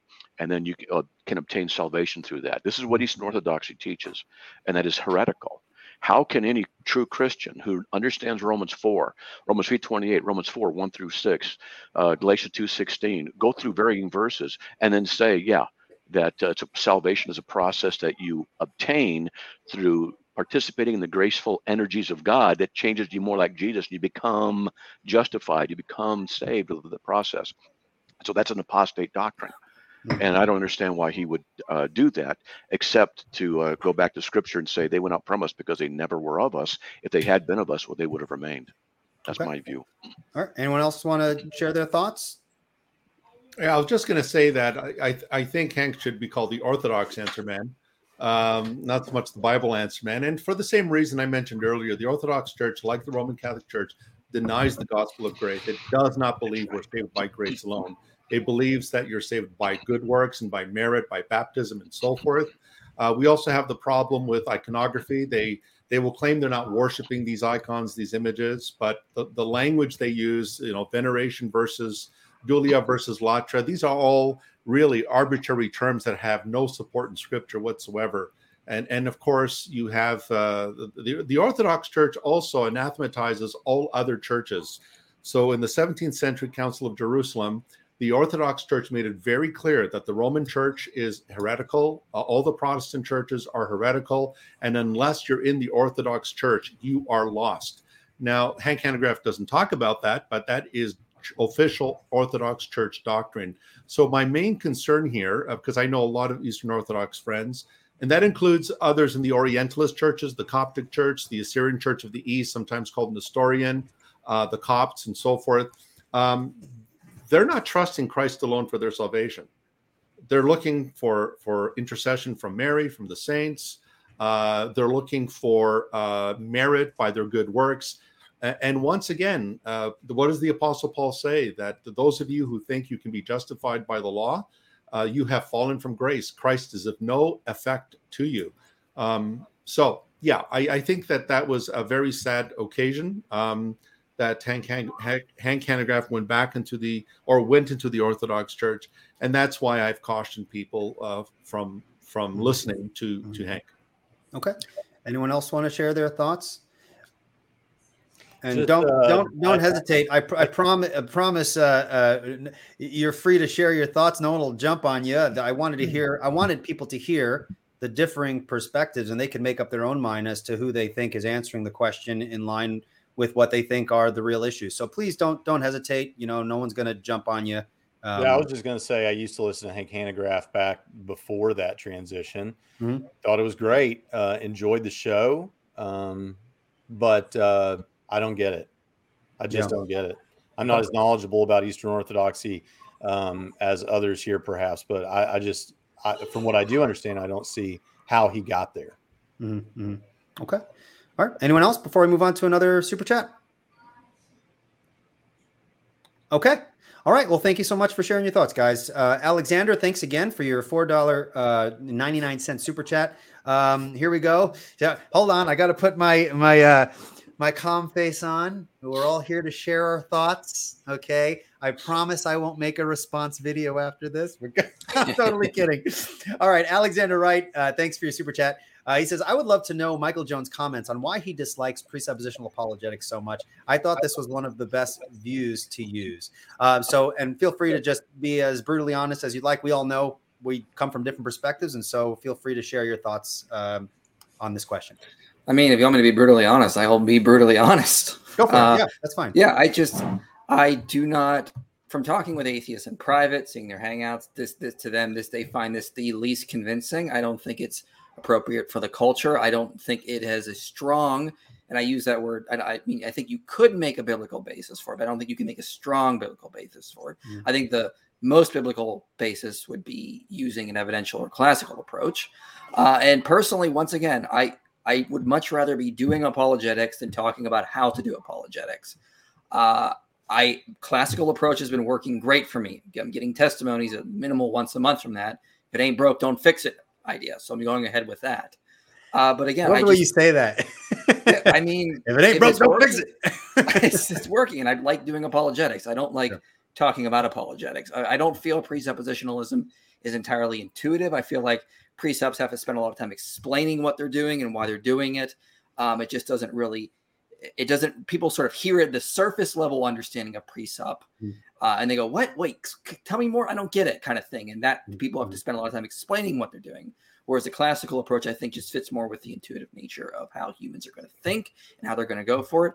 And again, I take my classical approach from biblical passages like in Acts 17, where Paul appeals to the philosopher Aratus to make his point, or the Matthew 6, where Jesus says, look, if you want to know how your Father loves you, consider the lilies of the fields or the birds of the air, appealing to the natural order of things, taking evidence and bringing it in to sort of teach you things, or the contest with Prophet Elijah and the prophets of Baal, using evidence to sort of make his case. I mean, I could go to places in Deuteronomy as well. It's just, I think this is the most biblical approach. I think you can make a biblical case for precept, but I think it is not the most biblical approach. I think it is the most effective, especially in our culture today. I don't think precept is nearly as effective. But again, I'm coming from my experience. I'm coming from what I have seen works hand to hand. I have coming from conversations where I'm talking with atheists and I'm really trying to understand them. I'm really trying to get to their level because I want to be a good witness to them. And precept to them, they find to be the least convincing time and time again. And I don't want to use something that is not going to engage the culture. As Paul said, I become like all things to all men. To like those under the law, I become like those under the law. Okay, well, I'm going to enter into the culture to try to find the best way to win as many people as I can. And I think the classical approach has always been the best to do that, especially in today's culture. Sure. All right. Thank you for that. I think I did a good job. I didn't. Okay. It's all right. It's all right. I didn't think so too much. All right. I'm sure folks from the presuppositional side can tell. Now, again, me personally, I don't use presuppositional apologetic methodology simply because I see it work. I am convinced that it's based on biblical principles, but I hear what you're saying. Does anyone want to speak to that in terms of maybe Sure. our fellow presuppositionalist, Tony Costa, Matt Slick, if you want to share your thoughts? Yeah, I'd like to just jump in and add a little bit of that. Yep. There are different levels of apologetics, and what I've found is I won't use advanced presuppositional apologetics if I'm talking presuppositions or the necessary preconditions for intelligibility or universals, the one and the many issue. That gets more advanced stuff. Sure. Just to find out where they're at. For the basics, and I'm not knocking anybody. For the basics, I use evidence. Look, Jesus rose from the dead. Often I'll be in a room with atheists, and I can give all these arguments. I can talk about the nature of presuppositions or propositions being truth-bearing entities. And I can say, but you know what? Jesus rose from the dead. And I just point back to that a lot, because that's what it comes down to. No one's going to be convinced by my presuppositional argumentation of logic or anybody else's. God has to grant them repentance, 2 Timothy 2:25. He's got to open their mind to receive the scriptures, Luke 24:45. He's got to grant that they believe, Philippians 1:29. That belief's got to be in Christ, John 6:29. And I can go on. And so I use what's necessary for the time. But I always have that sword of presuppositionalism as we go up and up to get to it. Yeah. And I'll use it in different levels as well. And but I'm with them. Sure. Hey, we're out there witnessing resurrection of Christ. Keep it simple. Absolutely. Now, I resonate very much. I resonate very much with what Michael said. Of course, coming from a presuppositional perspective myself, I think when we start always talking about presuppositions, there's a lot of explaining to do because a lot of people don't really know, like, well, what are you talking about? But again, that is not essential to the presuppositional methodology and its application. For instance, there's nothing anti-presuppositional about talking about specific evidences and talking about that first, sometimes not even getting to the presuppositions. I want to read a quick quote. This is from Cornelius Van Til, who actually addresses this very point. He says, quote, "This does not imply that we must always and in every instance bring in the discussion of authority, the presuppositions, at the outset of every argument with those we seek to win for Christianity.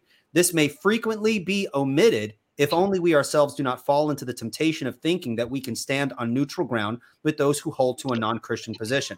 So Van Til would warn Christians to avoid neutrality and autonomy in the way that we argue, but it's not necessary that we always talk about the issue of authority and presuppositions and things like that. Even Van Til said himself, there's some context in which he finds it essential to go into the historical arguments for the resurrection. So I don't think they're mutually exclusive, but I resonate with what Michael says, that a lot of people online, a lot of presuppositionalists will just ad nauseum talk about presuppositions and worldview without addressing some of the specific questions and objections that people address. So I think I would make the distinction of how people use presuppositionalism versus what presuppositionalism is itself as a methodology. And I think there's sometimes a disconnect there. But that's my two thoughts. Anyone else? I'll just say this: if it ain't broke, don't fix it. Works for you, fine. It's just, I don't prefer it. I like what I'm doing, and I prefer to do apologetics the way I do it. Works. Sure. All right. Anyone else want to chime in? I would just say it's not an either or. I do believe it's both and, but I would place more emphasis on presuppositional apologetics. But at the end of the day, I think we can all agree in this: unless the Holy Spirit converts the heart, unless the Holy Spirit changes the heart, unless the Holy Spirit, God takes away that stony heart and puts a heart of flesh in its place, unless salvation is of the Lord, it is God's work, and we're just instruments. We're just broken vessels that God uses. We're crooked sticks that God uses to make straight lines. And so I think we need to understand at the end of the day, this isn't the Joel Osteen version of apologetics, step 1, 2, 3. At the end of the day, if the Spirit of the Lord does not do his work, if he does not change the heart, unless he opens their eyes, they will not see. Unless he opens their ears, they will not hear. One thing that I think it comes up a lot in our classes at Trinity with new apologetic students is who are reformed and who love presuppositionalism is when we're talking through this, I always tell them, I want you to pick the apologetic approach that complements your doctrinal positions and things like that. And that's the important thing. But, when it comes to evidentialism, I always hear from my Calvinist brothers, God uses means, right? The Holy Spirit uses means, right? The preaching of the gospel is a means. And what is a good apologetic presentation but a proclamation of the gospel in a certain way? It should include the gospel. If it doesn't, you haven't done apologetics in the manner that I think is important. I don't know that you've done biblical apologetics. And so I think that's a really important thing, is to get to that point. I think I was going somewhere else with that. Oh yeah. So God uses means. So if God uses means like the preaching of the gospel, why can't he use the preaching of the gospel that includes, instead of perhaps illustrations or something, arguments and evidence, reason, things like that? The Holy Spirit, I believe, can use those things in that way. And I think my presuppositional friends here think that he can too, and even within their presuppositional approach. That's right. All right. I think I need to tell everyone that the moment that Tony mentioned Joel Osteen, my mullet grew 3 inches. So just for the record, somebody online said that John Frame is a superior precept over Van Til. Does anybody want to? A superior? I mean, if Cornelius Van Til is considered the father of presuppositionalism, I mean, how do you outdo the father of presuppositionalism? I would argue in favor of John Frame in this way, that John Frame by far is a better communicator. If you could grab the golden nuggets in the writings of Van Til, you will benefit greatly. But you need to dig, and it can be very difficult when reading through Van Til. John Frame is a very clear writer, and I think he's expanded a lot on what Van Til started. And I think Greg Bahnsen probably would have overshadowed John Frame's work if he had lived longer. But I think his followers, Van Til's followers, have done a better job at communicating the various points that he had. So in the sense of communication, I think yes. In the sense of just originality of thought and what he was scratching in terms of the important philosophical issues of his day and the importance of presuppositions and things like that, I think Van Til is rightly called the godfather of presuppositionalism, right? Those are my thoughts there. Can I add a little something? Sure, yeah, go for it. John Frame was my professor in seminary, and I used to go over his house and we would just talk. Yeah. The guy was nice, and he was polite, and he was sincere, and I was incredibly impressed with his ability to take complicated things, just like you said, break it down, so you could go, oh, I get it. That's what he was super gifted at. Sure. Yeah, Braxton. Yeah, so I wanted to add something to that too. I have a presentation that I gave at New Orleans Baptist Theological Seminary and a few other places in which I quote Frame talking about apologetics and evangelism and the importance. I just thought of this while I was sitting here. I also have a quote here from Matt Slick in that same presentation that I delivered there at New Orleans. And here's the quote: "Nevertheless, apologetics and evangelism are related." You're making the point they're not exactly the same thing. When needed, apologetics is a means by which the way is both prepared and protected so that the message of the gospel can properly be presented. Apologetics is like the soldier who battles to protect the messenger who has the gospel to deliver. It's even got a rhythm to it, man. I wrote that? That's pretty good. Where did I write that? Man, I'm surprised. All right. Thank you for that. Now, this is a repeat question, but the person was so nice to give a $20 super chat. We'll go through it again. Who is the most influential apologist or theologian for each panel member? God bless y'all and go Raiders. All right. Let's just go quick since that person can go back to the beginning. You could just list the names and they can go back. So, Braxton, who is it for you again? Oh, I don't know. The apologist, probably William Lane Craig. I'll just be the straightforward fanboy. And then theologian, I like F.F. Bruce. His Gospel of John commentary made me cry at the end. All right, cool. Tony Costa? Yeah, I mean, I would say obviously Walter Martin, because he's the one that the Lord used to put me on the straight path. And I would also say William Lane Craig. I really appreciate the work of R.C. Sproul and other Reformed writers. Okay. All right. Thank you. Michael? I would say probably Richard Swinburne and N.T. Wright, maybe Tim Keller to some degree as well. Okay. All right, cool. Nate? I mean, I mentioned this, J.P. Moreland, Greg Kokel had a seminal influence on me in the formative years as a Christian theologian. D. Martin Lloyd-Jones. Okay. All right. Nice choice there. That was a good one. All right. Matthew? Walter Martin helped just ground me, but I liked Greg Bahnsen that introduced me to the issue of transcendentals. And I've used that ad infinitum ad nauseum, and it's been very helpful. Okay, very good. Thank you for that. And Chris Date, friend of ours, a lot of us know who he is. Michael Jones, Braxton, and myself will be speaking at the Rethinking Hell conference in October 28. Is it 28? Mm-hmm. Yeah. Okay. So if you're familiar with Chris Date, he holds to the conditional immortality perspective. I do not. I hold to a traditional view. So he's invited multiple people to kind of share from their perspective, covering various topics. Michael and Braxton, do you want to really quickly kind of just let people know what you'll be talking about? Just like the title of your talk. You don't have to go into all the details so folks can have a heads up on that. Michael, why don't you go first? Sure. I'll be talking about the issue of does God send people to hell?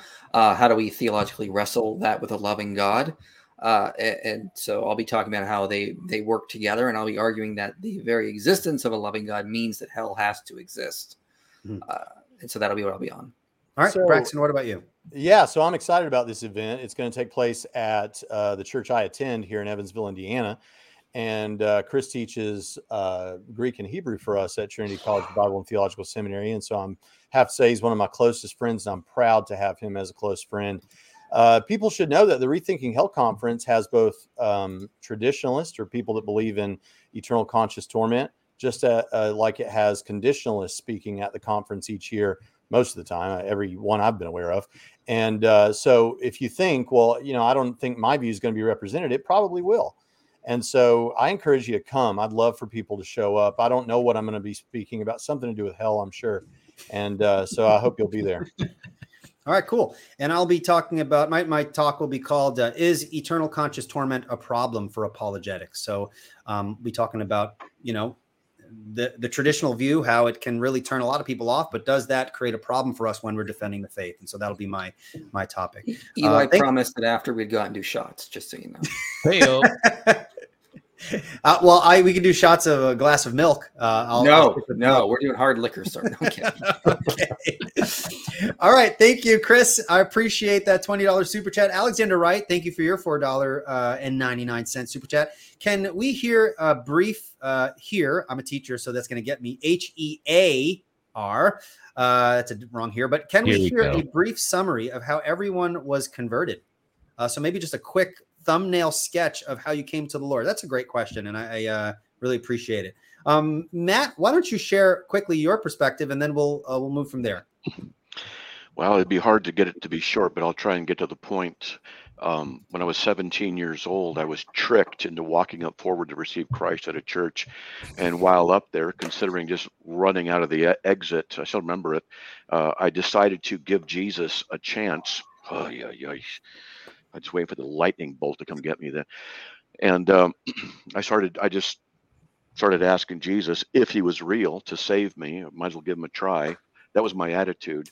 And all I can tell you is the Holy Spirit himself overshadowed me with such power that I was reduced to a sobbing mass of weeping tears, just puking up my sin out of my every orifice, just snot, tears, moaning, groaning in the presence of the incredible holiness.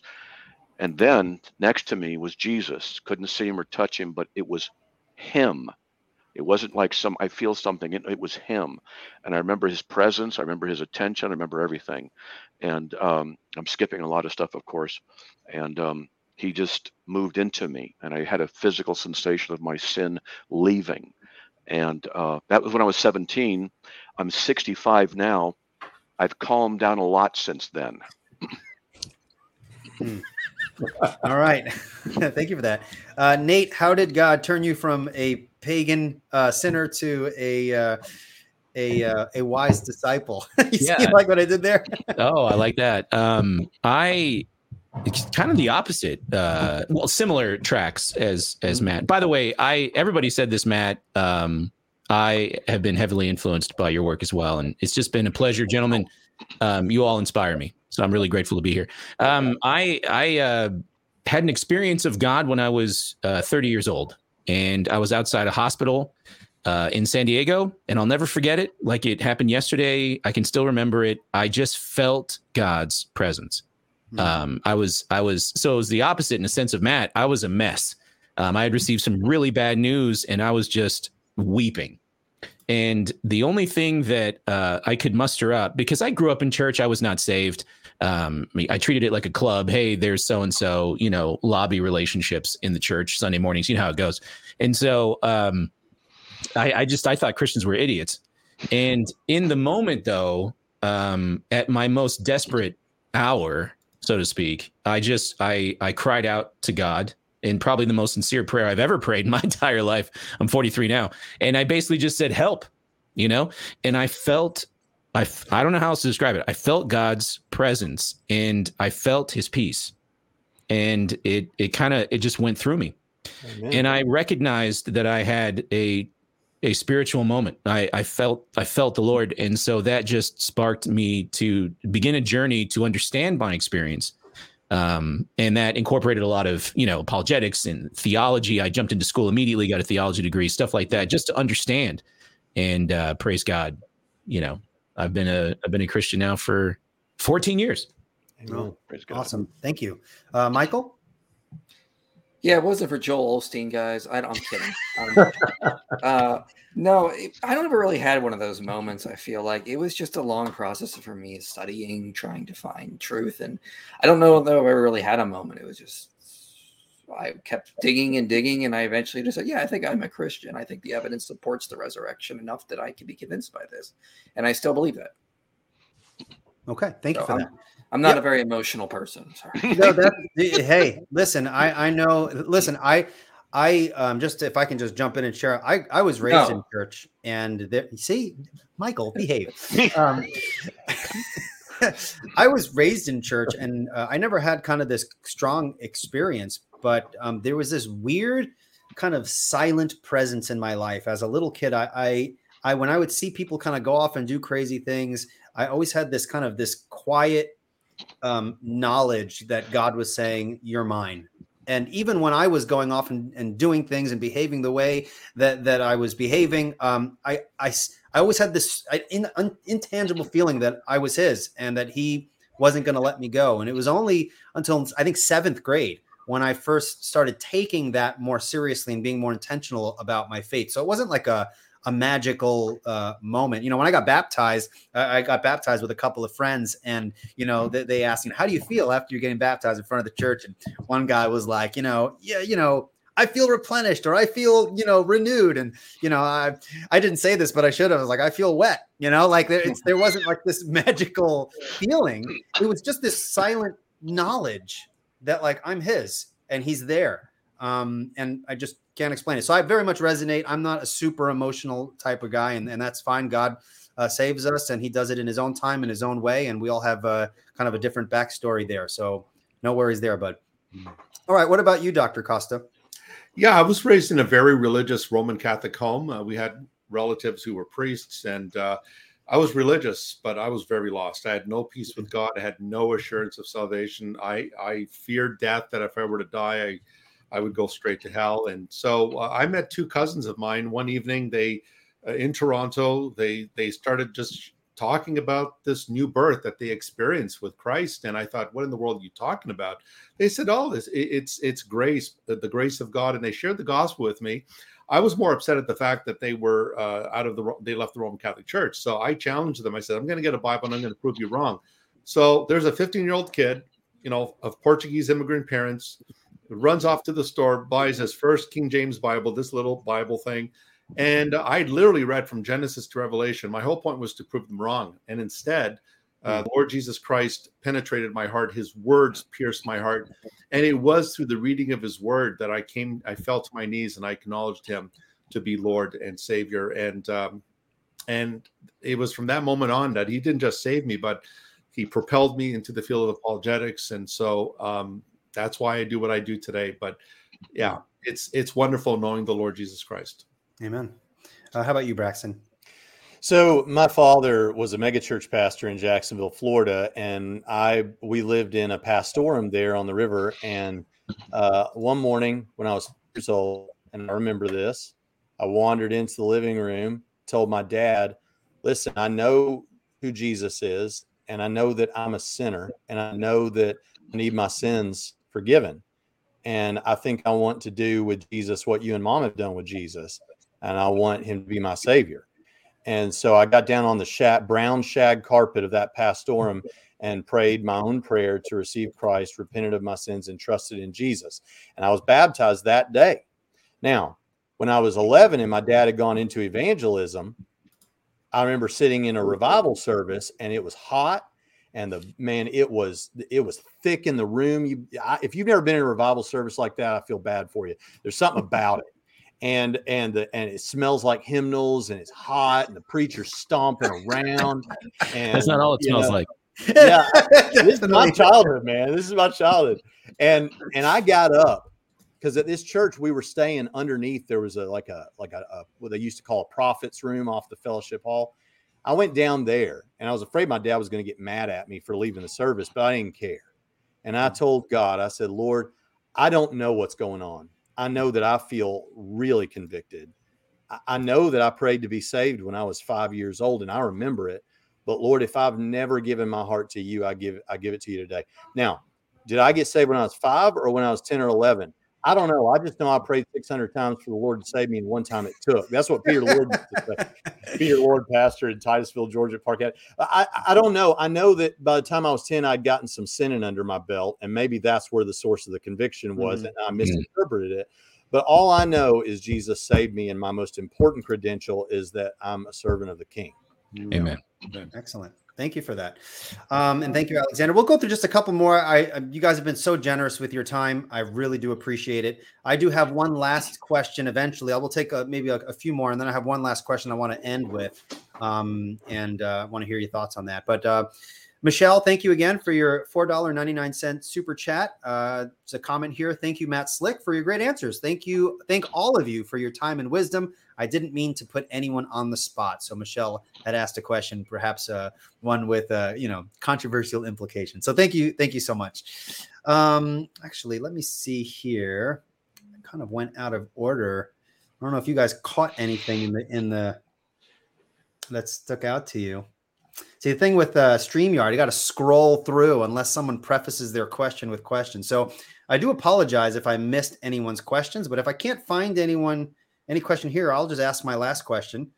All right, let's wrap things up here. I'll ask my question here. And before I ask this question, I want to thank you guys so much. This has been awesome. I think even in the midst of our disagreements, I think we did pretty good. That's right. I noticed a couple of facial expressions when someone gave it. That's okay. It's very hard to just sit and hear something you disagree with and not say something. I think you guys did an excellent. Eli, excellent. Somebody named Eric is hollering at you. Okay. So Eric paid for a super hat. I don't know what a super hat is, but a super chat. So let's see here if I missed it. So Eric, let's see if I can find yours here. That shouldn't be too hard to find. So There's Michelle. Okay. Can he just state it in the chat again really quickly? Yeah, maybe they can. Maybe you could ask the question again in the chat. Because I don't see it either. I don't see it. Yeah. Alexander, no. I think his question is, what are your thoughts on pickleball? Matt, you go first. Eric, no, it's not. Here, I found it. Is it Eric Collins? I'm on the top. Is it Eric Collins who asked the question? Mm-hmm. Okay, so yeah. Here it is. Here. Oh, I got this one. Okay, I think it was Erica. Yes. Okay. Sorry about that, Eric. This will be the last question, and then we'll wrap things up. You guys could all chime in on it. I know there's going to be different perspectives here, and that's fine. But after we wrap up this question, I'll ask you my last question, then we'll wrap things up. Okay. All right, Michael, if you wanted to address that one, given evolution, how do we reconcile that death is not a consequence of sin, but rather is what has exerted the pressures that led to us? And how does this affect the idea of Christ defeating death? So I think I'm probably the only one here who would say that they are a proud theistic evolutionist. And so I will take this one because I'm sure some other people who would just say, well, I reject evolution, but I accept it. So I think I would argue, I'm actually going to be debating Dr. Marcus Ross on this in a couple of weeks at the Capturing Christianity conference on Genesis and evolution. And I'll be talking about this. But generally what I would say is that I don't see any place in the Bible where it definitively says that physical death came from the fall. People go to Romans 5. But of course, if you read past Romans 5:12, it says that death reigned from Adam to Moses. And it says we all have life in Christ. Okay, well, that seems to be talking about spiritual death in life. How do we reconcile death with the consequence of sin? Well, I think death is a consequence of sin. I mean, it says in Genesis 3 that man is taken of the tree of knowledge of good and evil, and they cut him off from the tree of life, lest he hold of it. Okay, well, that is the context. It says right there, their access to immortality came from eating of the tree of life. So there's a great scholar named Joshua John Van E. He wrote his dissertation called Death in the Garden. He makes a pretty good case death did exist before the fall, based on a good reading of Genesis 1:28, where it talks about how subdue the earth and you have dominion over the animals. Well, those two words in Hebrew are very, very harsh. The word for having dominion usually refers to the idea of enslavement, conquest, harsh rulership. That's how it's used throughout the Bible. And he argues quite, I think, well, that it's showing that animals were given to humanity for whatever purposes they needed. So I do think physical death existed before the fall. I think Adam and Eve were placed in the garden, given a special tree that granted them immortality. When they broke the covenant, they fell, they lost access to that tree. And so we all die in Adam because he was our first priest that failed. And Christ is the priest who has succeeded, and we will all live in him through real immortality in the resurrection that is to come. So I don't think this is really a problem. There's a lot more on my YouTube channel. I have a Genesis 1-11 series where I go through each chapter of Genesis in one graphic animated style video, and I talk about death in videos on Genesis 1 and Genesis 3. I don't think this is a problem. I don't think the Bible definitively says physical death existed before the fall, and I think there are strong arguments. Scholars like John Walton, Michael Heiser, Joshua John Van E have put forward to support this. Okay. Now, I know there are folks who disagree. If you disagree, you can share your disagreement or some observations or maybe points you want to kind of respond to if you feel compelled to do so. Yeah, I would like to. I've been studying evolution for decades and have lots of notes, information on it.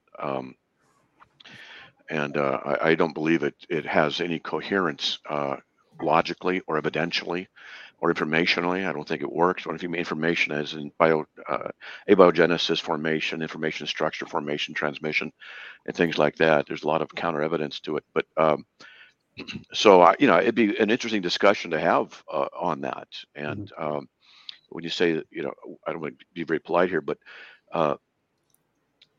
it would be there's some ramifications that are necessarily the fruit of theistic evolution, and maybe we could talk about them sometime. Just have a nice friendly discussion and see. If you want to have me on, I'd be glad to do it. Yeah, I'd be happy to host. I'm sure Eli would love to host. I may or may not judge it. Yeah. Okay. I know this is definitely a hot button issue for people. And again, that would take, to go into the details and back and forth would take a little bit of expansion and explanation and things like that. So I know it's an important topic. Hey, listen, guys, I know that some of the answers that some of us have given, they're different, important differences. I get it. But I hope that you guys are able to hear what each person has to say and you use the discernment you think is necessary to come to the conclusions that you think are more in line with the Bible and various forms of argumentation. So I hope that people could take these different answers and perspectives from that perspective, if that makes sense. All right. Well, my last question, thank you so much for that super chat. My last question for you guys, and you guys can answer it, just one at a time there. In your opinion, what do you think is the most important apologetic issue confronting the church today? And what can we do to rise to the occasion to respond to those big challenges that you think the church faces today? Michael, why don't you go first? I'm going in order of my screen here. So Michael, Tony, Matt, Nate, and Braxton. Oh, that's a good question. Most important apologetic question that we are facing today. It's hard for me to really say anything. I think a lot of it probably has more. I think a lot of them come from an underlying philosophical belief, which may be a belief in strong naturalism. We still see verificationism seeping throughout the culture, and that affects the way a lot of people think. The idea that, if I don't see anything or I can't experience something through my senses, it's not real. A lot of people sort of think that because it's an older philosophy that sort of has seeped into the culture and it has affected everything. Now people just sort of throw that out, that, it's a Carl Sagan kind of slogan. If I don't see it, there's no evidence for it, I'm not going to believe it. So I think we need to combat a lot of the underlying philosophies like verificationism or logical positivism, which is really deeply built in our own culture. And I think once we can uproot that, we'll start to see a lot of changes. I think a lot of the other objections sort of stem from that. And I think the other thing is maybe on the Christian side is we need to combat anti-intellectualism in the church. There's a lot of Christians that are like, I just need faith, or I just need some emotional, strong music with strobe lights and all the good fog and the big mega church. Come on, it's a good smoke machine can go a long way. Oh, come on. Kidding. I think we need to combat, because I've been to churches and I've been like, do you have apologetics or do anything like that? We don't really do that here. We just want to focus on winning souls. I'm like, you're not winning souls if you're not including that. Let's be honest here. So I think we need to combat the logical positivism in the culture, which is a lot of the roots of a lot of the anti-Christian sentiment, and we need to combat the anti-intellectualism within the church. Okay. All right. Thank you, Tony.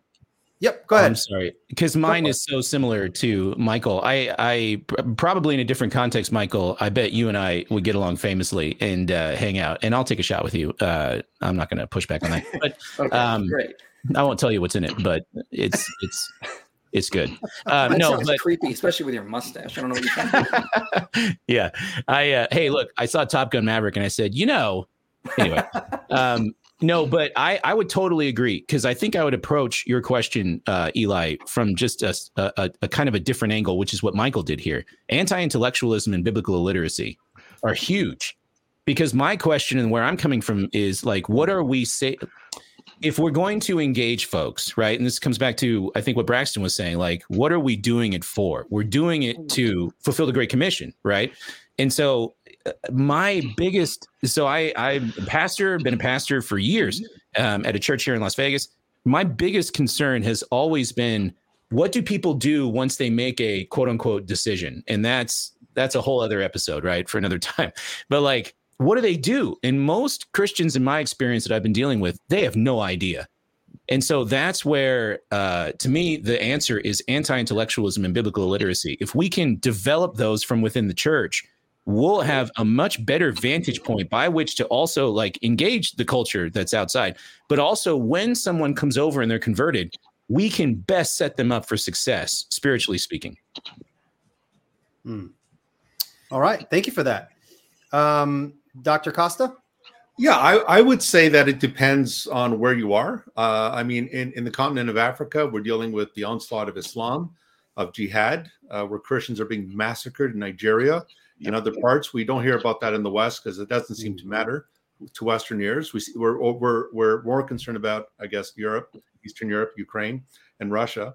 But it really depends where you are. In the West, my major concern in the West is the onslaught of cultural Marxism, the social justice movement, progressivism, which is causing havoc in our Western societies. By West, I mean North America, South America, Europe, Australia, New Zealand, where we have people who are confused about their sexual identity, they're confused about their gender, they're confused about sexual orientation.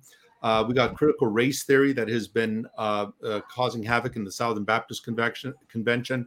And I think that we are at a point, a crossroads in the West, where we need to recapture the legacy of our rich Christian heritage. We do have an answer to these questions. Morals are objective. There is objective morality. There is meaning and purpose in the universe. And social justice, progressivism, all of that based on a Marxist ideology is destroying the fabric of our freedoms, of our Western democracies. That's why I'm a Canadian, and my country is almost appearing like North Korea. I'm still a prisoner in my own country. I cannot travel because I need to have that miraculous shot. And they basically interrogate you on your way back into the country. So right now in the United States, there's even talks about getting rid of your Second Amendment, even the First Amendment. So I think we need to, in the West, we need to engage the culture with a reasoned response, with a powerful gospel message that assures people that they're not just accidents of nature, that God did create us in his image, male and female, he created them. And so if we don't do this, we are going to see some serious ramifications. And it's already happening, not just in my country, more so in my country, but it's also happening across the United States and across the Western world. Thank you for that. Matt, what do you think is the biggest apologetic issue that challenges or faces the church today? I've always thought that answer or that question is answered one way, for me, just for me, Sure. is that the church is not taking the inspired word of God seriously as a final and ultimate authority that it is. I believe, my personal opinion is that the word of God said, let there be light. And Jesus is the word made flesh. We have the word we can hold in our hands. If we're to take it seriously, believe what it says, elevate Jesus Christ, preach that gospel. That's what's going to transform the world. I think the church is compromised a lot. I think a lot of pastors and elders all over are teaching a mamby-pamby theology, feel-good theology. We see it on TV a lot, and I don't think they're taking the word of God seriously. And if we do take the word of God seriously, we'll live for Jesus Christ, we'll die for Jesus Christ, we will stand up for Jesus Christ, and do what's necessary for the Lord Jesus Christ, who is our Savior. That's what I think. If you believe the word and it's the ultimate authority, and you behave like what you believe, then things will change. That's my position. It's variations of what they're saying too. Sure. Like what Absolutely. Tony said too, of course. All right, thank you, Nate. I got to be on teaching someplace else. Oh, go for it. Yes, thank you so much, Matt. I really appreciate it. Hey, you guys are awesome, man. Except for Tony, but you guys are great. And so it's really good stuff. Except for Tony. It's nice to see you, Tony, too. Take care. Okay, I got to go. Bye. All right, see you guys. All right, Nate, you cheated and you jumped in. Right, it's okay. So we're gonna skip over you since you've already shared your thoughts, if that's okay. And sure. Braxton, you could finish us off. Yeah, I agree. Everybody said some great things. And the good thing about going last is nobody gets to come after you and say the spiritual thing that makes yours look stupid. I haven't gone yet. So no, that's true. That's true. I can put my lights on, make me glow, and say really holy and sanctimonious things. Going after me. He's going to sound spiritual. Anyway, I honestly agree a lot with what Tony and Michael said. We heard a lot from them about the philosophical underpinnings of various positions that are or movements that are taking place in the West right now. I think the cultural issues are big, and I think honestly that, like, just recently, I saw someone say an atheist person out there, Ben Watkins, was saying, how he criticizes new atheism online, the loud atheists that are online. Mm-hmm. And he said, Christians love that until I start talking about Christian stuff. And he mentioned Calvinism, a couple other things, and bigoted Christians. Well, I'm not the other two things he mentioned, but I said, well, I may be there are people who consider me a bigot. But I have been told that I'm the most loving bigot they've ever met. I said that. And that was shared by a polytheist who said, in fact, a polytheist that Michael Jones has debated. He said, look at this guy. Look at this guy proud of being a bigot. And I said, I'm not proud of it. I'm not proud that people think I'm a bigot. I'm just aware people think I'm a bigot. The fact is, everyone's a bigot in the eyes of somebody else. I mean, when you talk about issues like LGBT, I get why they say the things they do. But then on the other hand, when we're talking about murdering children in abortion clinics by the millions, I think there are some people that think that's a bigoted thing to do as well. Mm-hmm. So we're going to hear that. You might as well get used to it.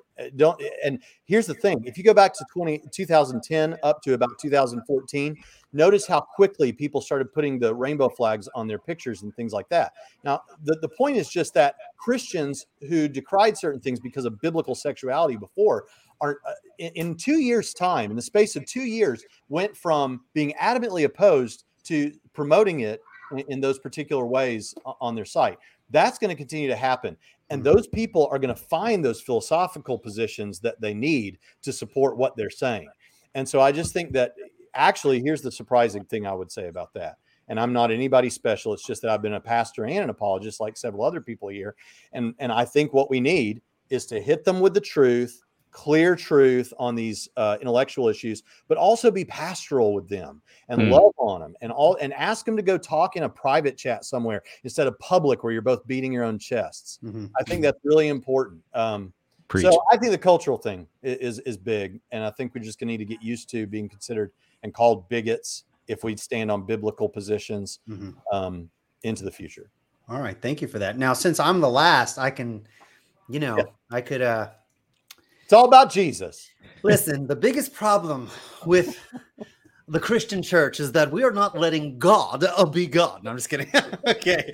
Pretty good. No, if I could just share my thoughts, I think one of the big, and everyone has touched on something that I think is an important thing to keep in mind, and it is definitely something that the church needs to deal with. But me working as a teacher, working with young people, I think one of the greatest challenges the church is facing is losing the youth. We're losing it's very easy to kind of get caught up in like what we're doing now. But if the church does not think in terms of the future, raising up an educated youth, young people that are grounded in the Word of God, young people that are able to do apologetics and evangelize and to be biblically grounded in solid theology and not knowing simply what they believe, but knowing why they believe it and being able to convey that to the culture in a loving and respectful way. If we're not raising up the next generation, right, to do those things, I think that's going to have that long-term negative effect that we're seeing generations leaving, right? We're seeing that problem. So I think the church really needs to put energy into raising up a generation. And I know that sounds really kind of, preachery, that generation, we've all heard sermons like that, but I think it's true. We need to think in terms of the long game, and that really affects the way we look at raising our kids and teaching young people and equipping the young people for the tasks that they're already facing and what they're going to face in the future as well. So that's just my 2 cents. Well, guys, we've gone 2 hours and 6 minutes. I want to thank you guys so much. You guys, I respect all of you. Again, I strongly disagree with a few of you on various issues, but I do appreciate you and what you're doing. And I know that as Brother Tony said, God can strike a blow with a crooked stick, right? And I think that in that foundational sense, I think that I can pray that God continues to bless what each and every one of you are doing. And of course, even with the differences and all that important stuff, I think we are still able to it's awesome. We can sit here and talk and not argue with each other, yet disagree very strongly. It's just me and Michael, Eli. It's just me and Michael you have the disagreements with. Let's just say it. Well, fight me, bro. Hey, no, listen, whether it's Michael or I know that you and I disagree on some stuff, and I'm not so sure. I mean, Tony, I think we're in agreement in a lot of areas, so I wouldn't be able to pinpoint. And Nate, I'm not sure. I guess I don't know some of the specific stances he holds, but the fact that we're able to be here and to talk about it and not kind of try to strangle each other through the screen, I think that says a lot. And I hope that when people watch this, they can say, "Wow, like I don't need to get all hot and bothered when I'm having a conversation with another Christian that I strongly disagree over, various issues. They're not unimportant. We should have those discussions and debates, but that doesn't mean we can't sit at the table and talk about them. And I hope that really is conveyed in this episode. So without further ado, guys, I want to conclude this special episode. You guys, I thank you so much, and thank you for the 5,000 plus subscribers, and I really appreciate the super chats and all of the support. Until next time, guys, keep your eyes peeled and your ears open. I'm going to be having some really interesting guests in the future that folks might be interested in. So I'll keep you guys updated on that as well. Where's your ear again, Eli? Yeah, I don't know. Did I mess up? Did I keep your ears peeled? You see, just in case you didn't know, he's pulling on it. It's your ear. That's right. Well, that's it. Let me end this before I say something stupid. Okay. Take care, guys. That's it for this episode. God bless. Bye-bye. Sure. God bless everybody.